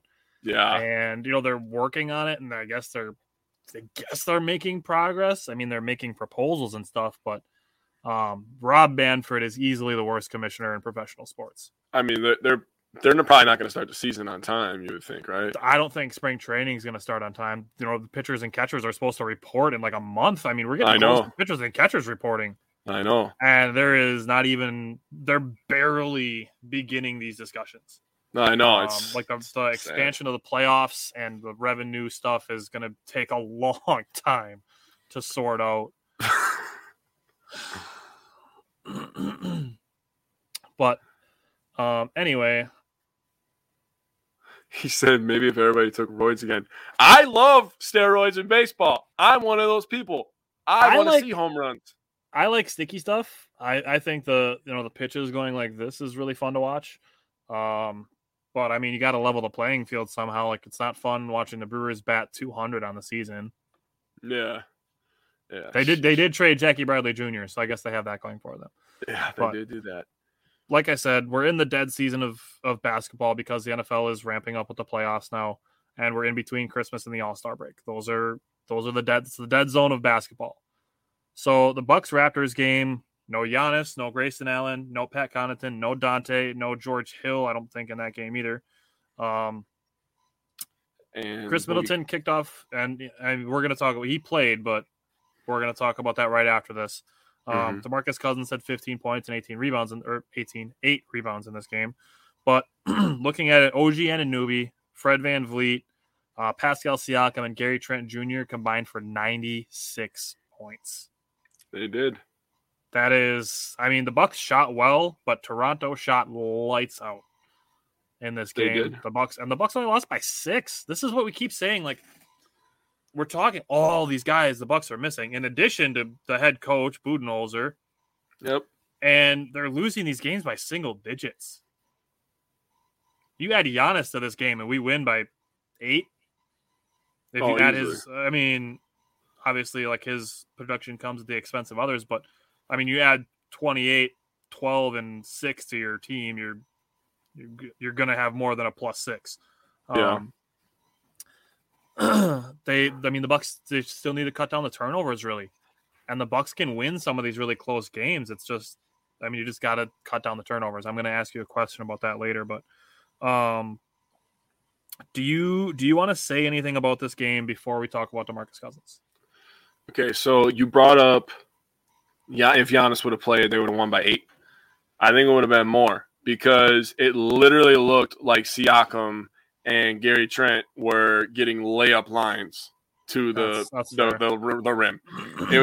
Siakam was doing whatever he wanted. You think he was going to do that against Giannis? Sure, he might score a little bit, but he's not going to score like he was. Siakam's a nice player. I'm not going to talk trash about him. He won Most Improved 2 years ago. Like, he's solid. I mean, he was he was a good second star in that championship team. Like, he's a good player. He's a solid player. Yeah, I agree. But he's not going to have 33, 6, and 6. He was doing whatever the hell he wanted, But it is what it is. Boogie played well in this game. I thought Drew Holiday played pretty well. Chris was doing his thing, but we just did not play any defense, and the rim protection is still a problem. That's really my only concern at all outside of health is rim protection. That's a perfect transition into talking about DeMarcus Cousins, because after this game, it was announced that they were releasing DeMarcus Cousins. James, I want to get into the Admirals more. It's just kind of a tough thing to get into because it's not television broadcast around here. I do want to do that moving forward, but it's just kind of a time thing that we don't really have as much time to talk about that. Okay, DeMarcus Cousins. Now, this was a surprising thing that happened because we don't have any other centers on the roster besides Mamu, really. Now, looking at it, Jake just gave you basically the reason he was released. He just talked about Pascal Siakam and Gary Trent basically having a layup line. Yes, DeMarcus Cousins gave us a presence in the middle. Yes, he's tough. Yes, he was scoring a little bit. Yeah, he helped in the rebounding department. He is not a rim protector. He does not play defense. He doesn't. That's the fact of the matter, is that he doesn't play defense. He doesn't protect the rim. The Bucks could do better with Nerlens Noel at the center, for example, than DeMarcus Cousins, just because they need that defensive presence. And then on top of that, DeMarcus Cousins was shooting like 27% from the three-point line. Those are the two big reasons. And then the third big reason is DeMarcus Cousins being cut before Friday, before the Nets game. It saved the Bucks $1.4 million. His cap hit without retaining him is only $600,000. If they had kept him, it was about $2.1 million. You can ask the same question of why they didn't release Wesley Matthews for the same reason, because his contract became guaranteed on Friday. But then you watch that Nets game and it's like, oh, that's why they kept Wesley Matthews. He was playing really tough. Dude, I mean, he kept KD in check for points in that game. He did. He played really tough defense in that game. And he made some threes, which is what the Bucks need. The Bucks need shooters around Giannis. And, unfortunately, DeMarcus Cousins just isn't that guy. I didn't have a problem with Boogie, but the lack of defense is really what was getting me. I mean, I've said it multiple times. The entire reason that the Bucks are contenders and will continue to be contenders is because they play defense. When they need to, they can lock down. I've said it about Drew Holiday. He always finds a way to get that steal. Or Giannis will find a way to get that block. Or Middleton will jump a passing lane and get a steal. Like, the Bucks find a way to play good team defense. Sure, they give up, the corner three at an alarming rate. But I'll give that shot up. If that's where you want to live, you shoot that. That's fine. I've said this a whole bunch of times. Yeah. If you say a team shoots 60% in the restricted circle and 35% from the three-point line, and you give a team 100 shots, that those 35 threes are worth 105 points. Those 60 layups are worth 120. Think about that, man. I mean, that's you're saving points right there. Basic math. If Boogie would have just been a little bit better, I mean, he doesn't have to get all the blocks. I'm not asking him to block as many shots as Brook did or whatever. If he could have just altered a few more shots and maybe made them miss a few more times, I would have been way more comfortable with us paying him that $1.4 million. But as Isaac pointed out, roster spot needed in the buyout market. There's going to be a player or two, and nobody said we can't go back and get Boogie. Nobody said that he can't come back. Didn't rule it out. John Horst didn't rule it out. Yeah, I mean, that's exactly why I said that. I was like, he didn't say we're not going to bring him back, so he could still end up on our team. He signed a 10-day with the Nuggets. Yep, I saw that. So that's a weird spot for him, by the way. I would have never thought the Nuggets. Well, they just traded Bol, so they're probably just looking for somebody to take some minutes from Jokic. That's a good point that I did not think about. That a boy.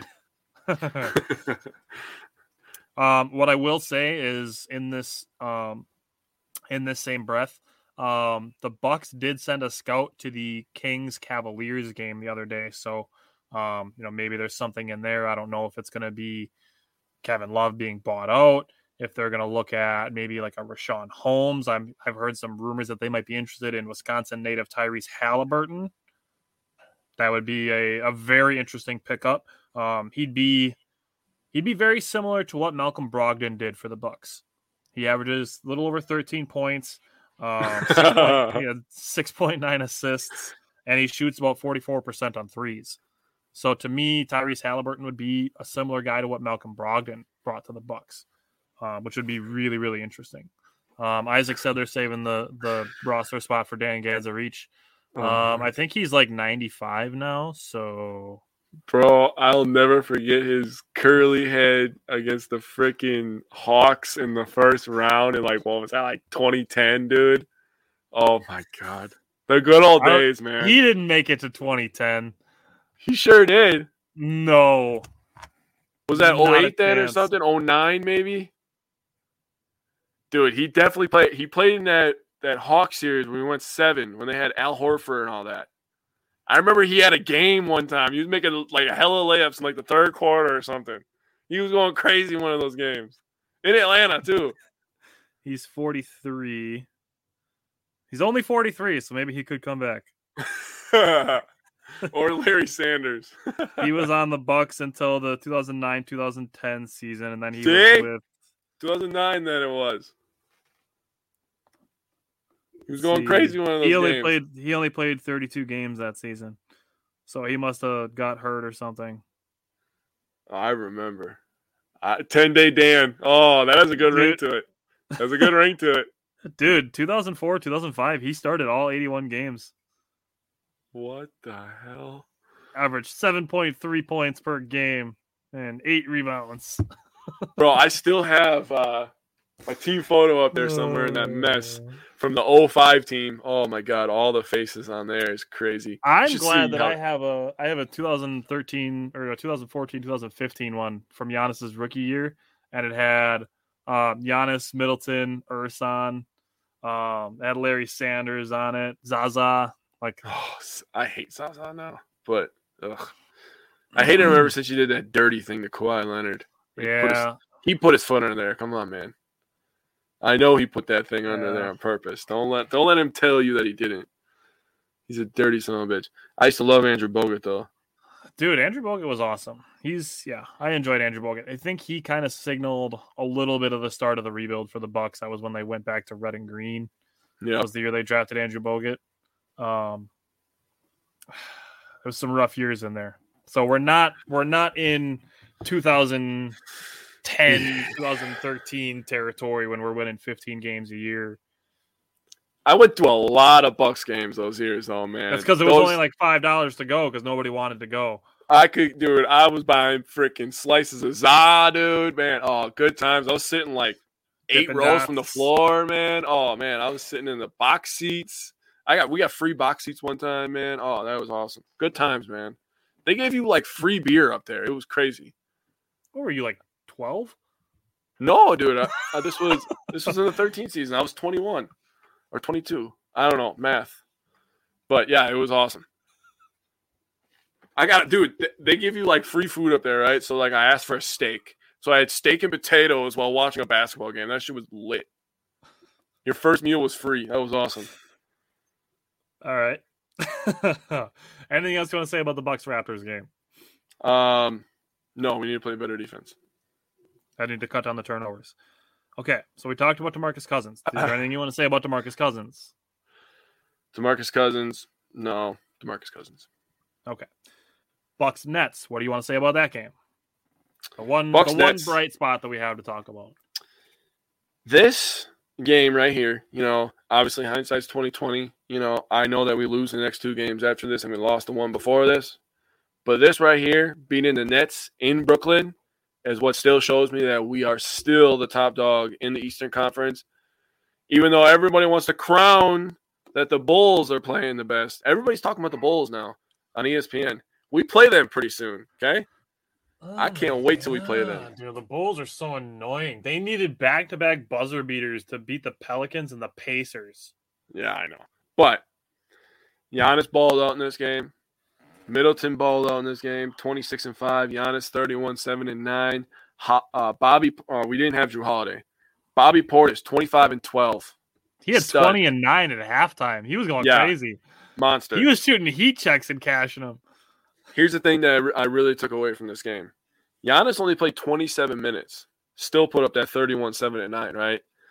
The Nets rely so much on Kevin Durant. Kevin Durant, 29, 9, and 7, and Durant's great. Don't get me wrong, but he played 37 minutes, like 10 more minutes. The Bucks did a really good job of attacking Durant, getting him into early foul trouble too. So he had to play cautious too. That's a strategy for the playoffs right there. Oh yeah, I will go right at him too. Get him in foul James trouble. Harden, 36 minutes, 16 points, 9 rebounds, 7 assists. He shot 6 of 15, 1 of 3 on 3-pointers. He used to shoot 3 3-pointers a quarter, 3 of them a quarter. Yeah. And now because he can't do that little floppy stuff, he can't do that no more. Now he really has to play basketball. He's still a good playmaker. He's still a pretty good rebounder for a guard. He's become a point guard and not a shooting shooting guard. Is. He really is. And Kyrie is the shooting guard. That's really how I feel about that. But he wants to handle the ball like a point guard, so they basically have 2 point guards now. Still only 1 basketball, though. The thing that I took away from this, we held them to 6 of 27 on 3-pointers. Like very good perimeter defense. I mean, we both shot 45% overall. We rebounded the ball the same. Assists were pretty much even. Our superstars were more efficient than their superstars, and that's really the breakdown that I got out of this. So I watched this entire game. I watched it really closely. At one point, Bobby Portis was on a 10-0 run, and then he missed a dunk. So, I mean, it's just kind of unlucky, but it happens. Wesley Matthews and Chris Middleton were playing really good defense to start the game on Kevin Durant and James Harden. They were switching. Middleton just couldn't get some shots to fall. He had a lot of shots, like hit both sides of the rim and bounce out. Just really unfortunate. But once he got back from halftime, he turned it on. Looking at the first half, the Bucks were moving the ball really well. I already mentioned they were trying to get KD in foul trouble. That is a playoff strategy. You get Kevin Durant in foul trouble. He can't play 50 minutes in a game that goes to overtime.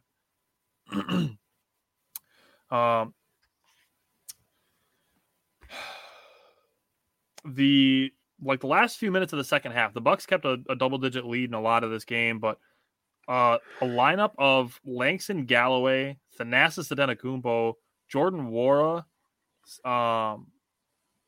Rodney Hood, and Mamu kept pace with the Brooklyn starters for like the last 4 minutes of the first half.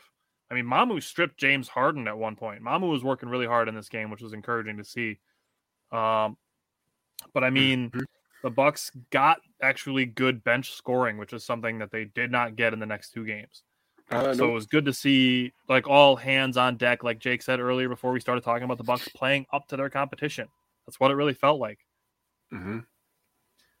Chris Middleton kept his bounce back going, his bounce back week going. I kind of feel bad for Nick Claxton. Like he seems like he's got some potential, but he's a really young guy. And like the first 3 quarters of the game, like was just Kevin Durant and James Harden yelling at him. Like I get, they're competitive players and they want you to do, everything you're supposed to all the time. But I mean, like coach your guy. Like don't just like we saw Giannis and Chris at times last year where it looked like they're kind of bickering on the sidelines, but they're talking basketball. They're not just yelling at each other. It rubbed me the wrong way about KD and Harden that they're just yelling at their guy. You especially can tell a young the difference. Guy. You could tell the difference when it's constructive. Right. So I kind of felt bad for Claxton. He ended up having a good fourth quarter though, so never mind. I don't feel bad for him anymore. I like Claxton too. He can be a good player. Yeah. So one thing I got to say about Giannis is he's doing really, really well at recognizing when he's driving to the basket, whether he's going up either side of the lane, is recognizing when he's going to get double or triple teamed and using that pullback dribble and shooting the elbow jumper. He's doing really, really, really, really, really well recognizing when to use that pullback dribble and shoot the jump shot. So I want to give Giannis credit for that. And then late in the game, he made just a sick no-look pass to Bobby Portis in the corner for a 3. And the Nets called a timeout and waved the white flag. Yep, that iced the game right there. It did. That was awesome to see. And that was just a play after he got dunked on by Claxton. So, Giannis stays focused and 3 counts for more than 2. I don't care. And that's what shot blockers do. Every shot blocker is going to get dunked on once in a while. So don't act like it doesn't happen to everybody that blocks shots. Everybody goes crazy because Giannis. And everybody that gets dunked, like every time he gets dunked on, he's gonna block like 13 shots before it happens again. Right. I agree with that. So that's why, like, anytime I see somebody get dunked on, like, I give you credit for at least contesting the shot. Right. Because it's worth the same 2 points that he would have got if he just had the wide open dunk. And, if you get the block, that's just crazy. I mean, Giannis did it in the finals. He did. I would rather have you at least contest it than, than just giving up a wide open shot. So it happens. It does. I'm not upset with it. I love that Giannis, and we brought this up mocking people saying Brett Favre, but Giannis always plays with heart. He never gives up on any play. So that's one thing that I'll always love about him, I think. And we talked about it, 2 weeks ago, where like I believe that Giannis is the best weak side shot blocker in the NBA. That's very possible. Dude, I mean, he especially when Brooke is in there. So quickly. He recovers so quickly to plays that are happening behind him. I know, it's crazy. James, I don't want to jinx it, but the Predators have not lost in 2022 yet. They haven't. They won in overtime last night. So, question and answer is here. Okay. 2 questions I have to ask you. One is strictly about Giannis, and one is about Giannis and the rest of the team. Okay. So, question number 1. Do you feel, without looking it up, like Giannis is a better 3-point shooter? Yes. Okay. I ask you this question because Giannis is shooting 28% on 3-pointers this season, which is lower than he did the last 2 years. I feel like he's taking – see, that's where numbers lie. This is where I get people. I have one reason why I would answer yes to that question too, but I will. I think he's taking better 3-point shots. He's not just hucking them up. Plus, like when – so this is kind of story time. When I'm with my stepson, right, and I see him shoot it, and his elbow's way out here, and he's doing all this weird stuff, I'm like, no, you got to shoot it like this. Put your elbow in, put your knees like this, stand like this. And he'll struggle for a little bit, right? But I'm like, just get that motion down. And then he'll start making a few, and then he'll go back. And I'm like, nope, you got to keep that elbow in. You got to keep your feet like this. He's taking better shots, and he's getting that down, right? He's staying right here all day. That's why I think he's a better 3-point shooter. I think in the long run, it'll benefit him better. The other reason that I think, confidence. Okay. He's shooting the 3 with confidence. He's seen the ball go in at a couple, crucial times. He's made some dribble pull-up 3s. So I feel that he's shooting the 3-pointer with more confidence as well, and that's why it feels like he's shooting the 3 better, even though he's about 2% behind what he was the last 2 years. Okay, what's the next one? I'm ready. All right, so this question I'm going to start with asking it about Giannis, but it applies to the whole team. How do you feel about Giannis dribbling the basketball? I think it gets him in trouble. I think that's when we get in trouble. I think the Bucks are better. Man, we've seen this so many times. We just talked about the Nets, right? And me and you talked about it all playoffs, especially against the Nets. When they would get stagnant and they would go on their long droughts is when they would do all their one-on-one bullshit. I don't want to see that. I like the Bucks better when they're doing motions and handing the ball off and everybody's moving. And that's where, mainly – I think the person that gets in trouble the most that way is Middleton, because Middleton is a very big rhythm person, right? And as far as comparisons go, comparing Jordan Wall to Chris Middleton, that is a parallel that they have, unfortunately. Yeah, I think that Middleton plays much better in the flow of the game when he's running a play and he's running around a screen, or he gets the ball off an extra kick and then he'll make the 3-pointer and you're like, yes, Chris, good shit. So what I want to say is this is the whole team. This applies to everybody on the team outside of maybe Drew Holiday and George Hill, is you need to dribble with purpose. Yep. There's so much dribbling going on that just doesn't need to be happening. And it's like just guys dribbling the ball off their legs or, just getting their pockets picked. It's just so much unnecessary dribbling that if you can't accomplish what you need to do in 3 dribbles or less, pass the ball. That's how I'm feeling now. Because I mean, Giannis, it doesn't take him 5 dribbles to get to the basket. No. It takes him 1 and 2 steps. Or 2 dribbles and 2 steps. Or even 1 dribble and a gather step and 2 steps, which is not a travel. People complain about that, but it's not a travel. Middleton, he does his dribble crossover. He doesn't need to do 7 dribbles for that. He can do 2 dribbles, a fake move, a between the legs crossover, and pull up. He doesn't need to dribble the ball for 15 seconds. It just doesn't. The turnovers is the issue that I keep having with the Bucks. Mm-hmm. And a lot, it's not bad passing that creates their turnovers. It's occasionally it's careless passing, but that's a far rarer issue than just turning the ball over by dribbling too much. Dribbling definitely becomes an issue. I agree with that. So that was my other question that I had to ask you about. Moving into the 2 Hornets games, are there anything you want to talk about with those games? It's awkward to talk about because the biggest issues in these games, we know why they were the biggest issues. Well, I guess I'll break them down both real quick. Kind of what I saw. The first game, Giannis was the man. I mean, we saw that. When you have 40, 12, and 3, you're pretty much the shit, right?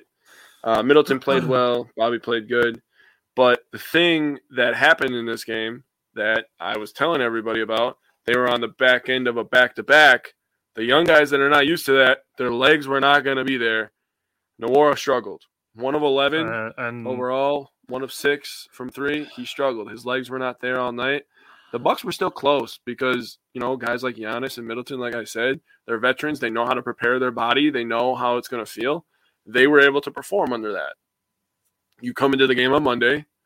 Giannis is still the man. Middleton played well.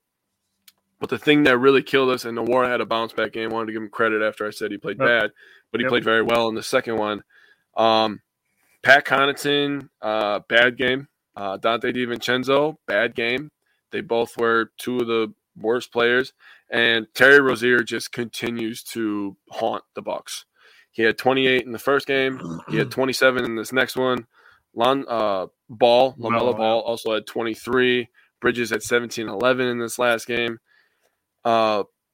Just the lack of bench scoring really kind of hurt us. Lack of productive guard play kind of hurt us. I wanted to give a shout out to Giannis. He kills Charlotte. He has 109 points in 3 games for Charlotte this year. That's 36.3 points per game versus Charlotte. So if we see Charlotte and we have all of our pieces, Giannis is going to shit on them, is what I'm understanding. Bucks in 5 if they play in the playoffs. Yeah, the playoffs is just a whole different animal, whole different, And like you said before, we don't even have Budenholzer right now. So some things will be changing. Not that I have a problem, but it's just bench play. And one thing I will say as far as the Budenholzer Darvin Ham thing goes is the Bucks kind of struggled running plays out of timeouts. Yeah. That is actually one of the things that Budenholzer is the best at in the NBA.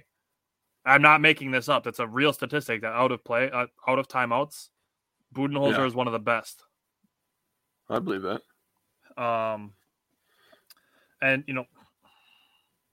not having Drew, George, Grayson, Dante, Pat, none of those guys against a team that runs a lot of their stuff through 2 guards.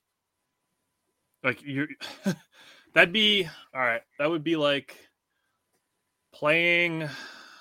Let's see, what's a really run-heavy offense in the 49ers? The Browns? Like Michigan State, like they're a really run-heavy offense. Okay. Like their running back's probably going to be like a 1 and 2, like first and second rounder. That's like them going up against the Badgers without any of our starting linebackers. Like what they do is going to succeed because we don't have the guys that prevent those things from working. Like that's very true. That's similar to just the Packers playing against the Lions. Like we saw what it looks like without Devondre Campbell in the middle.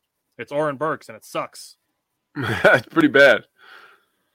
Going against a really, really good guard combo in LaMelo Ball and Terry Rozier.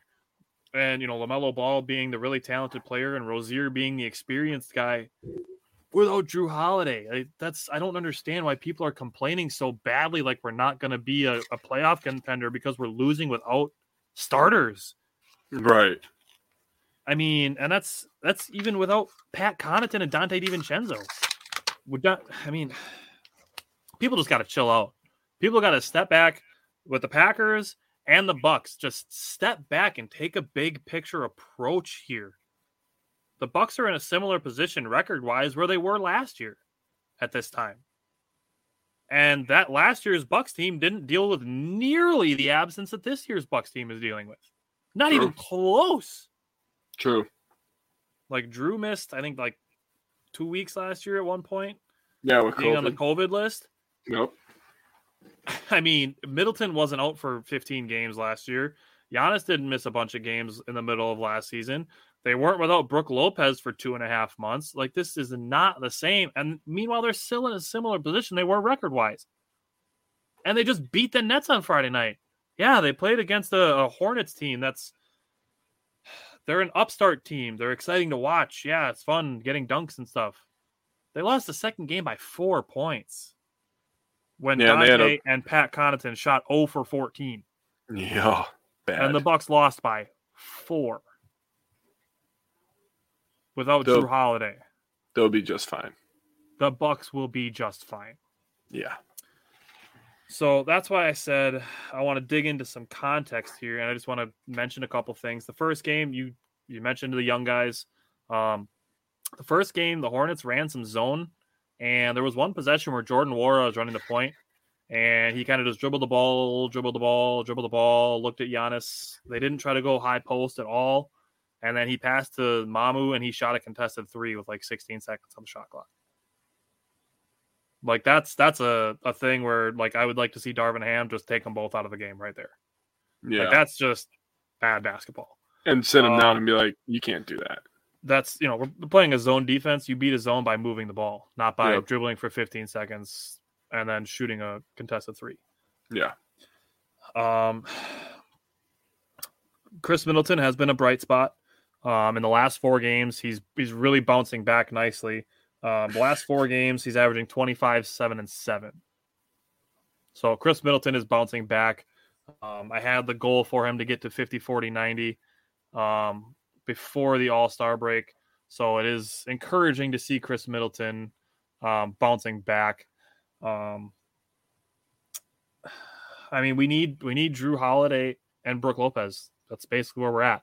The floaters, that was something that not only LaMelo Ball talked about in his post-game stuff, but I've seen people asking it on Facebook, like, what are the Bucks going to do to contest floaters? That's Brook Lopez. Brook Lopez is the answer to that question. He blocks 2.5 shots a game, but he also contests those floaters. We talked about that when we talked about DeMarcus Cousins. Contesting those floaters, just making them harder, making them not look like practice reps.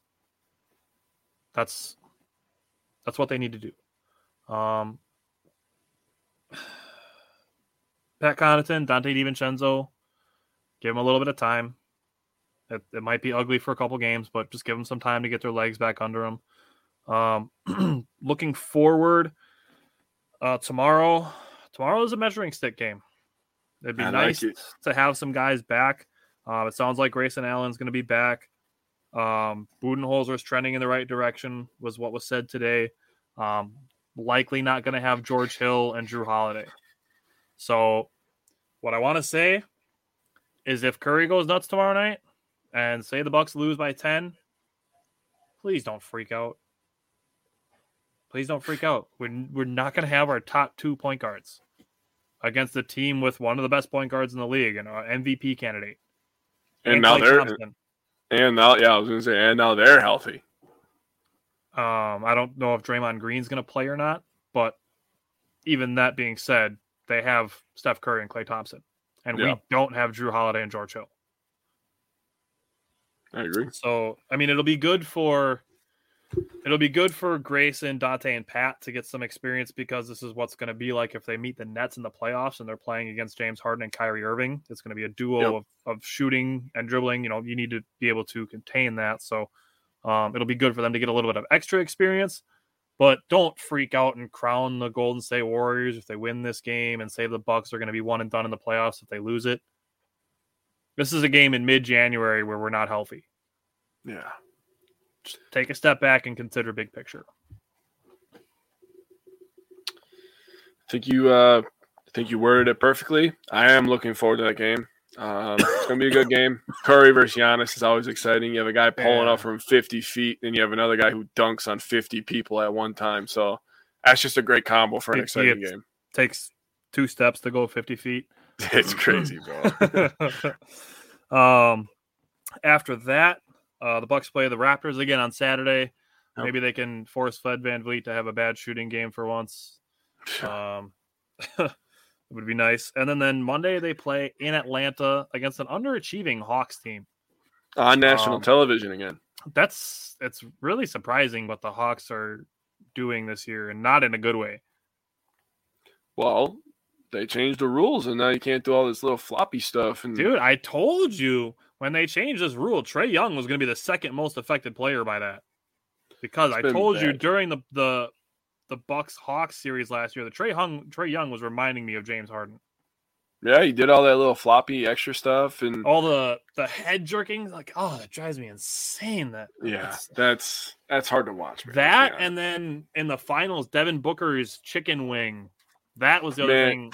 He was the guy that I said was going to be the third most affected by it. I couldn't believe they let him get that thing even with his shoulder. Like he had that sucker up here. Dude, James Harden got that against the Bucks. Middleton got an and one called against him when Harden put his shoulder into Middleton. It's like, what is he doing? That's James Harden initiating that contact. Right. So even though that rule has changed, what they should have just named the James Harden rule, he's still up to like 11 free throws a game. He's not shooting 20 like he was with Houston, but he's still getting to the line. Here's my question. I guess I'm going to pose a question to you. Okay. You know, usually in the playoffs, they usually ref a little differently. They let more contact go in the playoffs, right? Yep. Since they changed the rule and they've been reffing differently in the regular season, how physical is it going to get in the playoffs? It's going to be great television. It really is. It's going to be awesome to watch.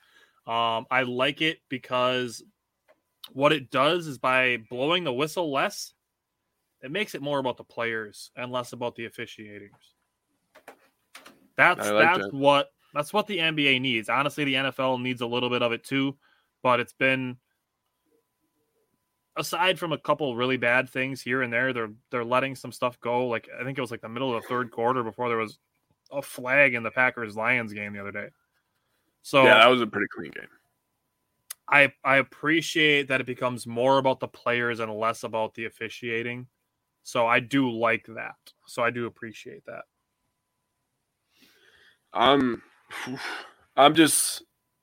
trying to take my time and pace myself with this season. Because like you said, it's the middle of January. We're not going to see anything. I mean, I'm looking forward to that Bulls game. I hope we're going to have Holiday back for that. I think we will by the time that comes around. That's not till next 21st, Friday. so that's 9 more days. So next he Friday. should be back by then. But, yeah, I'm really looking forward to that Bulls game. I hope we can just smack them around for a little bit to be like, yeah, we're still here, okay? Yeah. We still win this thing, okay? Yeah. The East runs through Milwaukee. I'm excited about that. All right. Is there anything else you want to talk about with the Bucks? Nah, man. I mean, our number one goal when we did our goals was just get healthy, and that's still ringing true. Yeah, I'll have to check on the Bucks record when we get to the All-Star break, because we did a record goal. So we'll see how the Bucks do between now and the All-Star break. And then the other thing we have to pay attention to right now is keep an eye on trades. Yep. It's going to happen. For every comment I saw about saying, why didn't we cut Semi Ojeleye or Rodney Hood or Thanasis instead of DeMarcus Cousins? Those guys' contracts are all guaranteed. That's why those guys weren't cut. And as far as the Semi Ojeleye hate goes, like, you got to calm down on it a little bit. I get he's shooting really poorly, but he played some tough defense in that Nets game, and he hasn't been healthy at all. He hasn't had any chance to find his role on this team. Dude, it bothers me when people are so crazy on Ojeleye because you just brought up his defense, right? Nobody talked shit about PJ Tucker last year when he was shooting 1 of 9. You want to know why? He was locking people down. Yeah. That's we literally said it, in the beginning of the year. Semi Ojeleye is a Walmart version of PJ Tucker. He's got the same body size. He's strong, low to the ground, and he just prevents you from getting to the rim. That's really what his job is: getting easy layups, make him earn that shit. We're talking about defense on KD in that Nets game. Right, dude. We're not just gonna let KD go crazy and do what he wants to do. We're gonna force KD to move the ball. So between Semi Ojeleye and Rodney Hood, it doesn't pay to cut them. You might as well hold on to them because you're paying them anyways. Yeah. Basically, you're going to hold on to them and see if they can contribute. If not, they won't play in the playoffs. If not, they'll be trade fillers to make money work. Like, they're not going to get cut just because they don't play well. It's unfortunate when they don't play well, but it's nice when they contribute anything. But those guys' contracts are guaranteed. They're not getting cut for no reason. Like I said, I think they're going to end up being trade filler to make money work. But if they continue playing poorly, they're just not going to play in the playoffs. It's just the reality of what it is. But they have to play now because we don't have guys healthy. So you brought up that Bucks sent people to watch that Kings and Cavs game. Yep. What if they were interested in Jared Allen? I would love if they were interested in Jared Allen. I'll go look right now to see what his contract is. But I would absolutely love that. Now that's a guy that fits with the Bucks. It's not like he's going crazy spreading the floor or anything, but he protects the damn paint. Yes, he does. At the end of the day, that's literally the only thing I care about. I would say Kevin Love fits with the Bucks too, just because I think his shooting would fit in well. Mm-hmm. But let me look up Cavaliers. Jared Allen is making $20 million this year. I thought he was kind of up there in cap, but Kevin Love is too. Obviously, if Kevin Love were to be available, it'd have to be in buyout. But that's kind of tough to get him then, huh? It would have to be probably Brooke, Dante, Semi, and Rodney Hood. And Jordan Wara. It'd probably have to be like a 5-player package unless you're going to do Brooke Lopez, Dante, and George Hill. But they did just trade for Rondo to have another guard to go with Darius Garland. So they have Rondo there. I just don't think it's going to be Jared Allen. I think the Cavaliers kind of want to build around him because he's young. But if they were to find a way to pull that off, I would love that. That'd be sick. As far as trading for a young center goes, I do think Miles Turner is a better option. He's slightly more affordable, and I think he's more available is the thing there. Yeah. I wouldn't mind seeing the Bucks try to grab Mitchell Robinson or Nerlens Noel from the Knicks because the Knicks are terrible, so they have all the reasons in the world to be sellers. No, they're like on the fringe of the playoffs, so they're like, yeah, we're gonna get in the play-in game as a 9 seed. Okay, cool. Yeah, have fun with that. Like Nerlens Noel is pretty inexpensive, so having him as a stopgap until Brooke Lopez is back, and then just having him back up Brooke Lopez in the playoffs as a defensive center, I'm cool with that. So I'd be okay with the Bucks went and got Nerlens Noel. I think the Kings are starting to like Rashawn Holmes a little bit too much, so I don't think he's going to be a guy the Bucks can go for. So Tristan Thompson, maybe. Maybe, but I don't think he's ever really been that strong of a defender either. He can rebound the damn ball. He can rebound though. Clean damn glass. He can block a shot here or there. He's good at altering shots. Maybe JaVale McGee, but I think the Suns are probably going to want to keep their depth at the center position, especially the Bucks exposed DeAndre Ayton in the playoffs last year in the finals. So they're going to probably want to hold on to their center depth. I mean, I'm not sure where else you really look for a center. John Horst will find it, man. I think I would like to see Nerlens Noel. I think that would be a good fit for the Bucks. What about Mo Bamba? Mo Bamba would be a good one. I like that one. What the hell? The Magic are literally the Detroit Lions of the NBA. They are. They're getting some better play with their guards. Like Cole Anthony looks good, but he's got a freaking play though, man. That guy never plays. If we could steal Jonathan Isaac from the Magic, that'd be cool.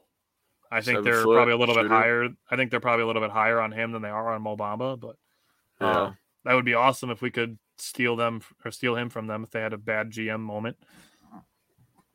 They've had plenty of those. Like I said, they're like the Lions. Yeah. Yeah, I mean, maybe this is something we can talk about more in the future about some potential trade targets. But as far as availability and cost go, Miles Turner is probably still at the top of my list. And I think Nerlens Noel would, as far as an availability standpoint and a fit and cap go, I think Nerlens Noel is the other guy that I would want to consider. I'm with that. I guess we'll have to see what Horst comes up with, man. He's not going to stand still. We can guarantee you that. He's not standing still. Definitely not. All right. Anything else you want to talk about the Bucks? Nah, man. All right. This is probably the brightest spot we have to discuss about today is the Badgers basketball. So let's start with the Iowa game. And what did you see from the Badgers and Hawkeyes game? Well, I saw some good basketball. I know that. Two of the top scorers in the country in that game. You did. Keegan Murray. Yeah, I wanted to give a shout out to him, man. That guy's a stud. He's only a sophomore, just like Johnny Davis. Even though Iowa's not ranked, that's still a good win because you're playing against a very, very talented player in Keegan Murray. Yes, and Wisconsin and Iowa games are always close. I know we led by 23 at one point in this game, but Iowa found a way to scratch and claw and get it to 9. But all 5 starters for the Badgers were in double digits. So, we talked about our goals, just like we did for the Bucks. We did that for the Badgers. And we talked about, finding that third star, getting better shots. I think they've really done both of those things. The third star has reappeared, and that is Tyler Wall. Tyler Wall has shown his face and remained aggressive while still being able to set up for others, which I really love. Yes, yeah. He's playing the way that we hoped he could play when we did a primer for the Badgers. Tyler Wall, I think I love Tyler Wall just like I love Pat Connaughton because I know what their abilities are and I know how important they are to the team. Like Pat Connaughton always finds a way to dive on the floor or grab a rebound when we need a rebound or he hits the three. Right. Tyler Wall's that guy, like he'll find a way to like play that really good defense or pass to the guy right at the right time or make the layup. Like those guys are so important to our team's success. So that's why I think I love them so much. I fell in love with Tyler Wall during his 5-game stretch last season where he was just going crazy. Right. I think that's when I fell in love with Tyler Wall. You know the thing that I really love from this game that does not involve scoring? I loved that Stephen Crowell and Tyler Wall were defending. I mean, and they were going against Keegan Murray. And I just said that kid is a stud. He's an absolute stud written all over him. They were defending without fouling for the first time, I think, all goddamn year. We just got out of the dang Purdue game where 3 guys, 2 of them were those 2. They just fouled out of that game. And then they each only had 2 fouls in this game going against one of the best scorers in the whole country, not just the Big Ten. So them defending without fouling is something that I really found impressive and that I wanted to key on that for this portion.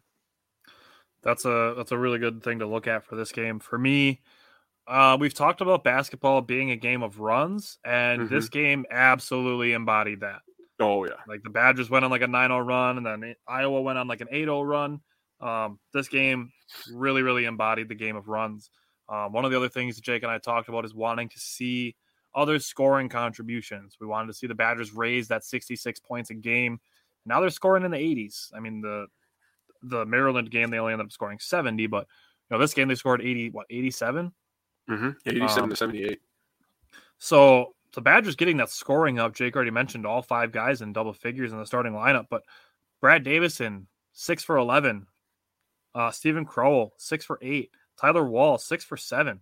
And then on top of that, Jonathan Davis led the team in points, rebounds, and assists in addition to all those guys contributing. Yeah, monster. So Johnny Davis at 26, 9, and 5. I mean, it's a good Badgers win right there to beat a conference opponent. And yeah, I mean, I can't really ask for anything more from the Badgers out of that game. This is our only meeting with Iowa this year, so that was a good win for us. Iowa, Wisconsin games are always close. Football, basketball, it doesn't matter. They're always very competitive. We recruit the same people.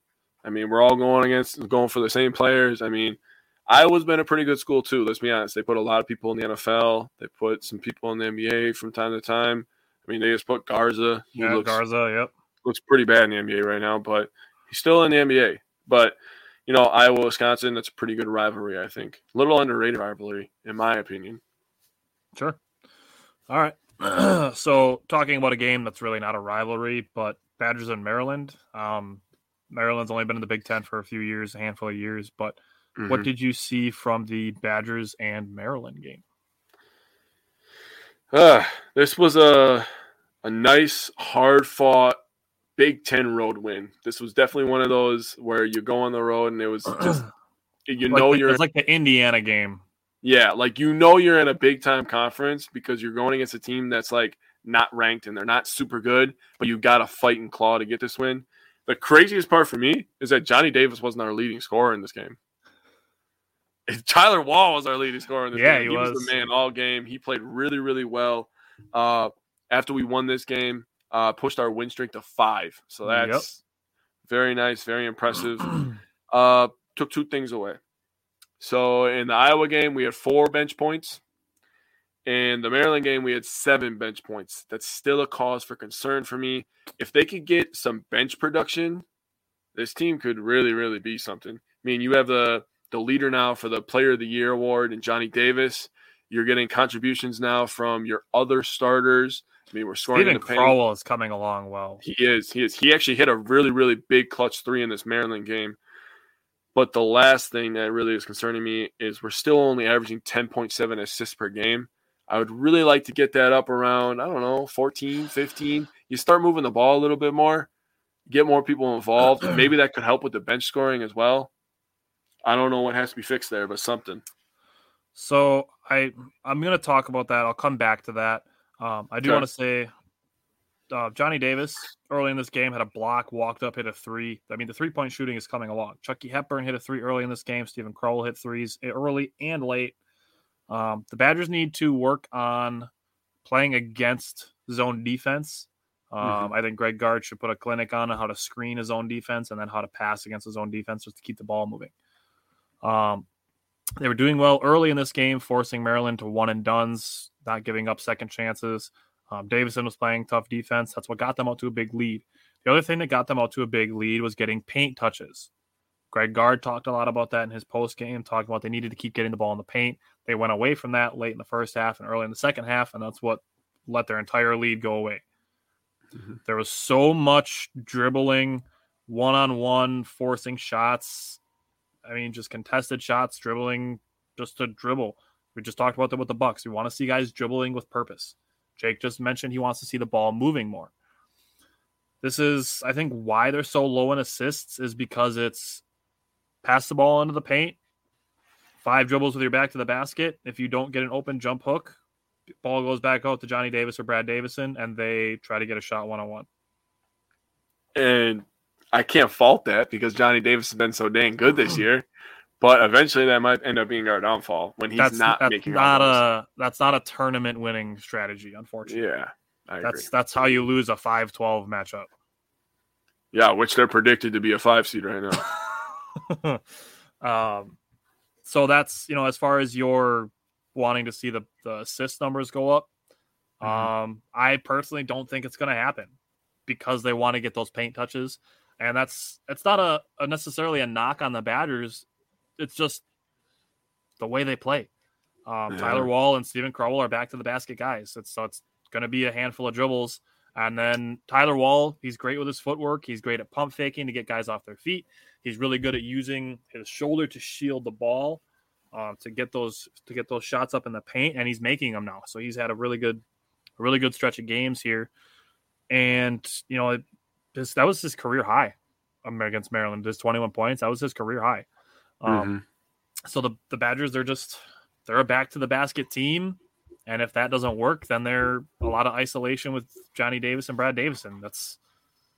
Unfortunately, it's kind of their identity, and it's not sexy. It's not, but it's getting them wins at least. So, I mean, have that. If I could take something away from that, at the very least, at least they're playing at a faster pace. So they're getting the ball up the floor and they're trying to get some early offense. So getting more shots too is important. It's not like last years prior to this where they're dribbling it up and they're throwing it in the paint and they're just kind of letting it happen. we're pushing the ball up the floor, seeing if we can get an easy layup or a good look at a 3-point shot. Or Johnny Davis can yam on somebody. Yeah, I mean, and if that doesn't work, then they pull it out. And then I like that we have an identity in the half-court offense. That's something that the Bucks have struggled with in the past. So what I would like to see from the Badgers to this conversation, I'd like to see the Badgers run some pick and roll. I would love that. Because they're not going to be running any pick and pop, I can tell you that, because Tyler Wall still hasn't made a 3-pointer this season. I know. He was 0 for 1 last game. Stephen Crowell, he's okay. I mean, he can hit a 3 here and there, so I guess I'm not opposed to Stephen Crowell running some pick and pop. But it's a pick and roll. You have guys you want to get the ball to in the paint. You run a pick and roll with Johnny Davis. Both defenders are going with Johnny Davis. Nobody's leaving Johnny Davis by himself. And if they are, you're getting scored on. So that, running some pick and roll with Tyler Wall and Stephen Crowell could get them some open looks. I'd like to see that. I'd like to see some pick and roll from the Badgers. And that's something that could easily put the assist numbers way through the roof, man. That's a yes. Easily. Other than that, man, I mean, the Badgers, they play good defense this year. Iowa scored 78, but, I mean, holding Maryland to 69, it's good. That's a good number. Keep that. You keep teams around that at 65, 69 area. Yeah, I'm not trying to make a joke. You said it. You were like, it was not intended. You said that. You're like, oh, it's 69. That's a good number. You said it. It's not intended. I really meant that. It is a good number, though. I love that number. But anyways, 69, 65. You keep teams David around Bakhtiari, that's why we like it. You really, really give yourself a chance to win a lot of basketball games, especially with a guy like Johnny Davis who can just literally go crazy for 37. And that's the thing. You just mentioned the 78 that the Iowa scored. Keegan Murray is 27 points of that. So that's a third of those points coming from one guy. That guy is a stud. It's a good segue because I really wanted to say this today. The Big Ten is just littered with monster talent. Big Ten is loaded this year. Johnny Davis leading the way. He's on our team. Thank God for that. Keegan Murray, we've talked about him a bunch. The guy's a monster. The next game we play Ohio State. EJ Liddell. That guy is just EJ Liddell. He is a freak. Monster. And then you go over to Indiana, and they got Tracy Jackson Davis. That guy's no slouch. I mean, there's just ultra talent all over. And a lot of them are big men. They're all 6'9" and above, except for Johnny Davis is the guard. And next week, the Badgers play Michigan State. I think it's next Thursday or next Friday, who are currently ranked 10th in the country. Yeah, they're currently ranked 10th in the country. And we all know that Michigan State has been a basketball school for however long, my entire life at least. And they just get talent. So we know they're going to have talent. They're obviously number 10 in the country, like Tyler said. Smushed in between the Ohio State and the Michigan State game next Friday. They play Northwestern on Tuesday. After Michigan State, I believe it is Nebraska.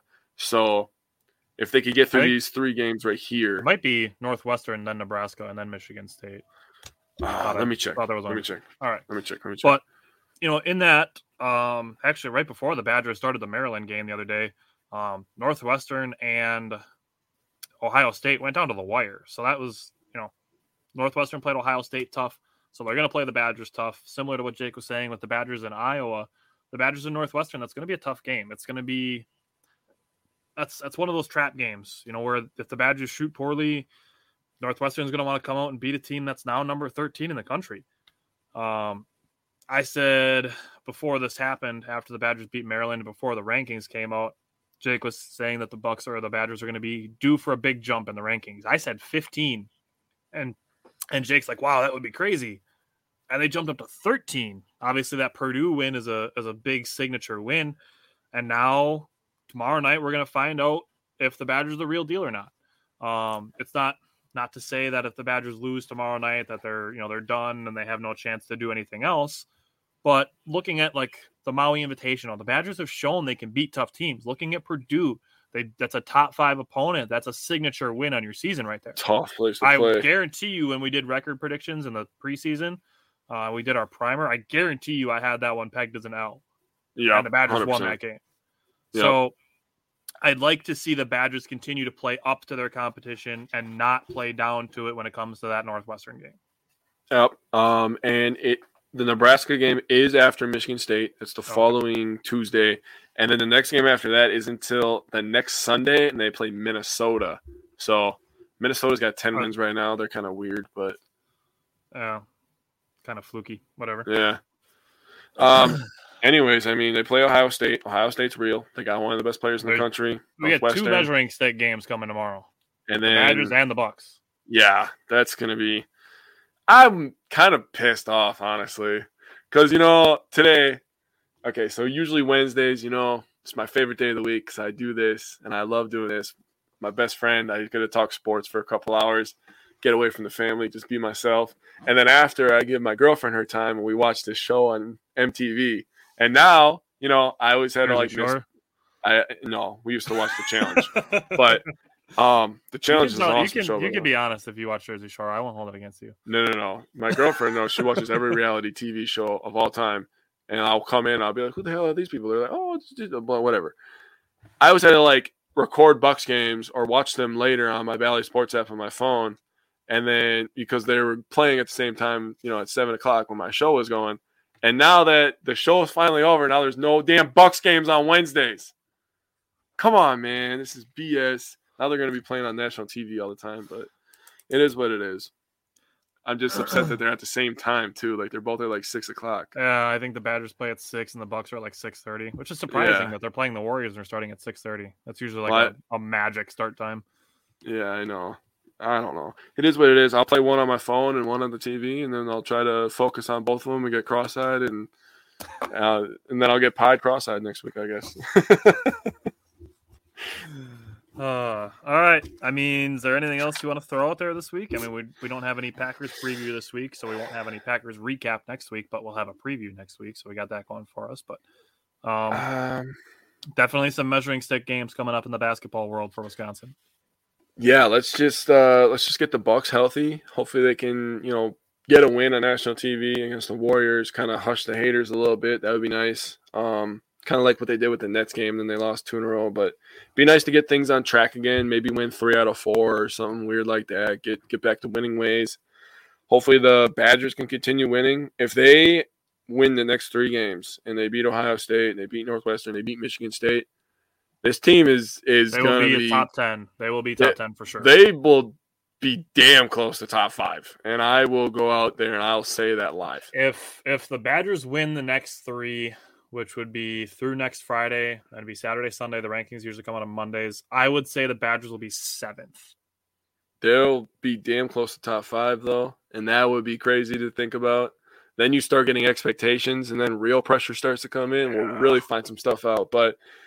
Playing Ohio State tomorrow, so hopefully they can get a win. And next week, I think we're going to talk a little bit more about playoffs because we'll probably see some crazy stuff this week. The first ever Monday Night Football playoff game doesn't sit well with me. I don't like that at all, to be honest with you. Really? I mean, you're in the playoffs. I'm okay with it. I mean, you're in the playoffs. You don't want to, now they get, I guess it doesn't really affect them because they either get one less day or one more day. They'll probably play on Sunday either way. It's similar to playing on a Saturday. It's playing on a Monday and then a Sunday. They'll make it so that there's 6 days in between. Oh man, look at James, man. I don't know, the bucket list. I got 2 things. 2 things off the top of my head. I've always wanted to go to a Packers road game in Chicago and a Packers road game in Minnesota. I love being the villain for some reason. I did that once in Chicago. James will appreciate this. I went to a Predators Blackhawks game in Chicago. So everything there is red, white, and black. And I got a bright yellow PK Subban jersey on. That's pretty fire, actually. It was kind of cool. It was weird because, the Predators won the game 2-1. So the 2 goals that the Predators scored, it's silent in the arena. Obviously, there's no horns going off. And it's me and, 8 other people in the arena, standing up, yeah, I see you 2 sections over. I see you. It's cool. It's fun. It was Jan said Tyler was officially awesome. It should have been declared already, but I mean, the people around us were pretty cool. So, I mean, it's as bad as some Chicago fans can be in person. They were pretty cool. So, I'd say if you went to a Packers Bears game in Chicago, it should be a good experience. For me, I would like to sit courtside at a Bucks game. I would say that's a sports bucket list thing for me. I'd like to be courtside at a Bucks game. This is a really, really specific thing that I'd really have to be in a certain position to play or to be in play for. But I'd like to catch a walk-off home run ball. That would be sweet. Like if I were the person that caught Daniel Vogelbach's grand slam walk-off ball, like that would be like number one sports moment of the life for me. I know both of our number one. I know both of our real number one. Both of our number one bucket list is to make this our job to talk sports. That's a really good one. That is both of our number one. My number one, I don't want to have to wake up in the morning and be like, man, my body's going to hurt today. I like waking up on Wednesdays, my favorite day, because, I said I get to talk sports with my best friend. I want to wake up every day and just have to watch sports, and that's my freaking job because I do that for free right now. Hey, we got to thank Parker Johns. Parker Johns sponsored the show, so they're helping us out. Help us make a dream a reality. We just got to keep that going and graduate. Yeah, that would be nice. We're no Pat McAfee show getting 3-year, $120 million deals with FanDuel, but we're starting off somewhere. They also had a platform starting off, so and a former NFL player, and a whole bunch of other NFL players, coming on there, yeah. So, maybe someday we'll get there. I don't know, and maybe by the time we get there, we'll be as old as Pat McAfee. He's got some years on us, so we'll see what happens, man. Yeah, he's in his early 40s, and we're in our late 20s. So, yeah, we'll see what happens, man. We got plenty of time. The Wisco Fanatics page is just about 1 year old. Just about a year old, yeah. So, all right. Atlanta and go to Superdome for a game. Oh, yeah, you never been to a home game for the Saints, huh? Let me tell you, man. Being at a home game, and I'm not trying to down you or anything, but Lambeau being literally one of the most famous stadiums in the entire world, I'd literally feel like a god wearing a Rodgers jersey and watching Aaron Rodgers throw touchdowns to Devontae Adams. There's literally nothing more. That's a cool bucket list thing. This is more of a wish list than a bucket list, but I'd love to see the Packers do like a four crown, not like a triple crown, like a quadruple crown of Rodgers winning the MVP, LaFleur winning Coach of the Year, Goody winning GM of the Year, and a Super Bowl. If the Packers could pull off all four of those things in one season, that would be nuts. That would probably be considered the greatest season of all time. Clean sweep, dude. Clean sweep. The only other thing that I could consider better than that is going undefeated in the Super Bowl. But a quadruple crown of MVP, Coach of the Year, GM of the Year, and a Super Bowl, that'd be crazy. That would be nuts. I agree with that. With that being said, man, I got nothing else. Those were good questions, James. That's probably something we could probably cook up another good list. Have some people send in theirs as well. I like that you told us yours. That's definitely something we can look forward to. Maybe since I could ask my kid, you can ask your kids, and we can kind of make a collective Lily family. Is dying to get back on the show to talk about the Brewers. Like, she's so excited because she loves talking about going to the Brewers games. So she's really excited to come back on the show and talk about going to Brewers games. Hey, Brewers preview, bring her on, man. Seriously, bring her on. We'll talk. Hey, what are you looking forward to the most for the Brewers? They love the hot dog races. Oh, like they love the sausage race. I know. How can you not? The Nationals even copied it and started a president's race. For real, dude.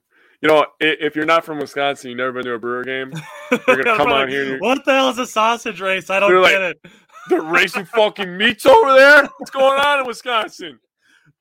Just Google it, but be careful which link you click on. And don't click our link over here with Love Face. I don't know what's going on over there. Yeah, it's YouTube spam, whatever.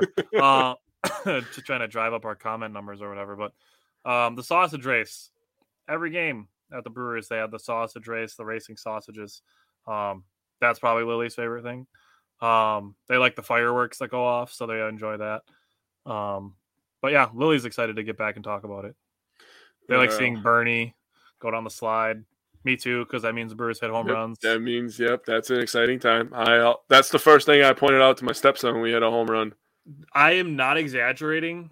Every single time I turn on a sports game, Lily and Layla ask me if they're playing in Wisconsin because they want to see the mascots. Really? Like if I turn a Bucks game on, they're like, are they at the Bucks place? Is Bango there? Are they at the Badgers' place? Is Bucky the Badger there? The sporting event was when I went to New York City to watch the Red Sox Yankees. James said Yankees fans are a-holes. That does not surprise me. I mean, is the sky blue? Yankees fans think that every team's best player is theirs for the taking if they offer us 4 players we've never heard of. Or they'll just buy them, which is the dumbest thing about baseball. I'm so sick and tired of that shit. They literally, I saw people saying the Yankees could probably get Yelich from the Brewers for like 3 prospects because they want to get out of his contract. No. Knock it off. They were acting like Willy Adames is going to be available in trades. They're like, oh, they just traded for Willy Adames. They're probably willing to trade him. No, I love Willy. No, it's not like he just came on, like finished like 8th in MVP voting after coming here in the end of May and helped us like turn the season around and was one of our best players last year. But yeah, I'm sure the Yankees could get him for 2 prospects and Luke Voit. Like, yeah. Like, do you people think before you put this stuff on Twitter? No, they're the Yankees, so they think they run the baseball world. Yeah, it's Yankees fan. And Mets fans are almost as bad because they think everybody that's ever been to New York or set foot in New York wants to come play for the Mets because they've been to New York. Like, they've thought for years that they're going to get David Stearns because he's from New York. Okay, cool story, bro. Like, that doesn't mean that he's going to come be the GM for the Mets. Like, it's ridiculous. Between Yankees fans thinking they can trade for every single player and Mets fans for thinking that every player that's ever put a pinky toe in New York wants to play there. I don't know. New York fans are a little weird. I actually just had this discussion, so this kind of makes sense that we're having this discussion. But I was talking with another vendor the other day, and we were talking about which side of the country sports do you hate more, East Coast or West Coast? I said easily East Coast. Easy. Not even a thought for me. Yeah. East Coast, I hate more. I hate East Coast way more. You got the New York people over there. Yeah. You got Philadelphia, Boston. Can't Patriots, stand any of it. Yeah. Can't Patriots stand any of fans it. Are bad. I mean, Patriots the only thing over in the West is LA. That's the only bad part. And even LA, like, I don't hate all of LA. Like, I don't hate the Angels. Like, I'm actually cool with the Angels. I like Shohei Ohtani. He's cool. I like Mike Trout. I hate the Dodgers. I also hate about LA. I don't like the Lakers. Like, I like some of the stuff that they've done over there. Like, as far as free agency goes, I think Malik Monk signing with the Lakers was a great deal. Great deal. Yep. I just don't care for the Lakers as a team. I don't dislike any of their players. I think Frank Vogel is a solid coach. That it is what it is. I don't hate Anthony Davis. He's not better than Giannis, but it is what it is. I hate the Dodgers. Oh, I hate the Dodgers as well. But as far as the West Coast is concerned, I don't hate the Portland Trailblazers. I don't hate the Seattle Mariners. I don't like the Seahawks, but that's just because they think that their team is good and it really is terrible. But as far as East Coast, West Coast, East Coast is definitely harder. No, it's not even close. It's really not even close. Dude, Philly, garbage city. I mean, Florida is on the East Coast technically, unless you want to count it in the South. I'm just cutting it in thirds, right? And Florida, terrible, garbage people. New York is the absolute worst. Boston's not far behind. They all talk like freaking idiots over there anyways. I mean, I hate it all. All the East Coast, nope, garbage. Don't want to see it. The Knicks. Washington is okay, but that's just because they don't have anything to cheer for. Dude, we literally had this discussion about the Knicks, right? They put the Knicks on national television once a freaking week, and I got to watch that garbage. I don't want to fucking watch the Knicks anymore. I'm sick and tired of it. They freaking suck. Julius Randle has taken Sorry, James. They put the Celtics on national TV 45 times a year. I don't want to watch the Celtics that much. They have 2 good players to watch. Like, it's. I did see a potential trade package that the Bucks could put together for Marcus Smart, and I'm on board with that. I love Marcus Smart. He's one of those players that you hate to play against, love on your team. That's exactly what he is. But I'm sorry, I don't want to watch the Celtics that much. I just don't. And not every player that has a big contract is going to go to the Yankees for a handful of peanuts and one player. And why are we not watching Ja Morant more? You know what I'm saying? Or Phoenix is starting to get on there a bunch now, but there's a bunch I feel like Portland doesn't get on there anymore. Like Damian Lillard's taken a step back this year. He is, but like I've enjoyed watching Damian Lillard. I mean, the Timberwolves have been kind of exciting this year, kind of up and down. They never get on TV. I mean, D'Angelo Russell's kind of fun to watch, and Karl Anthony Towns is one of the most talented big men in the league. We don't get to watch them. Coming along. Anthony, dude, that guy jumps out of the building, and it's just they could put other teams on there. I don't want to watch the Knicks. I don't want to watch the Knicks, and I'm so sick and tired of watching Jason Tatum shoot 40 shots. 1 out of every 10 games that the Knicks have a good game is a game where Julius Randle shoots 1 for 7 and Evan Fournier shoots 1 for 10, and they both have 8 turnovers. Oh, my God, dude. It's not fun to watch. And RJ Barrett, he is so overrated. He's better than he was last year, but RJ Barrett is so overrated. And then he hit one game winner that he banked in. Like, he's not going to be a star. I would take Cam Reddish over RJ Barrett in a heartbeat. Oh, yeah. I don't understand it. And John Morant's not even really getting a lot of the MVP buzz that he should be getting, in my opinion. Especially with them on a 10-game win streak now. Dude, imagine John Morant in New York. Oh, my God. He'd be the leading candidate right now. Leading candidate. He'd probably be top 5 in jersey sales. Oh, easily. Easily. He would have been that last year and the year before, too. I mean, the guy's a monster. But, I mean, my point being is you could put other teams on national television. It doesn't have to be the Knicks or the Celtics or the freaking Lakers. Like, I love LeBron, but I don't need to watch LeBron 50 times a year. I'm sorry. I don't. Just mix it up, man. Mix it up. Honestly, the power in the NBA has shifted from the West to the East. The East is better than the West. Top to bottom. You think so? Yes. Well, I'd agree with that. The Cleveland Cavaliers were a basement-dwelling team since LeBron left, and they're the 6th seed in the East right now. I know. They've actually been pretty impressive. As far as Atlanta goes, they're underachieving, but they were in the Eastern Conference Finals last year. They were. I get there's a lot of players in the West that are hurt. Like Luka's missed a bunch of time. Kawhi still hasn't played this year. Jamal Murray and Michael Porter Jr. are out for Denver. Lillard has taken a step back. Timberwolves, they can be fun to watch at times, but they're still not contenders. I mean, Phoenix and Golden State are really the only things that are exciting in the East or in the West right now. Now you shift over to the East, and the Bulls, despite what I think that they're pretenders, but they have a good record. They're, DeRozan's hit some game winners, which makes them exciting to watch. Obviously, the Bucks are defending champs. The Nets are the Nets. They have KD. I mean, you can go down the heat of the Heat, the Hornets, the Wizards overachieving. Sixers. Cleveland overachieving. The Sixers, what are they going to do with Ben Simmons? The East, I think, is better than the West. And a lot of shit going on, yeah. Yeah. I definitely agree with that. I hate East Coast. I thought, and he was telling me West Coast. I was like, bro, you going crazy. You doing too much, man. I mean, maybe if Vegas starts getting more, like if they get an NBA team, and I could see Vegas being kind of annoying. I won't lie. I could see them being kind of drunk and annoying, but, maybe just wanting to have a good time. So I guess there's potential for that to go. But you're just like, it's my uncle. He's just drunk all the time. And I put $500 on Vegas to win this game, even though they're minus 50. Oh shit, man!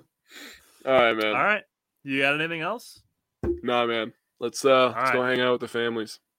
Yeah, go Bucks, go Badgers. Get some big wins tomorrow night. Yes, sir. All right. See you next week. Later, buddy.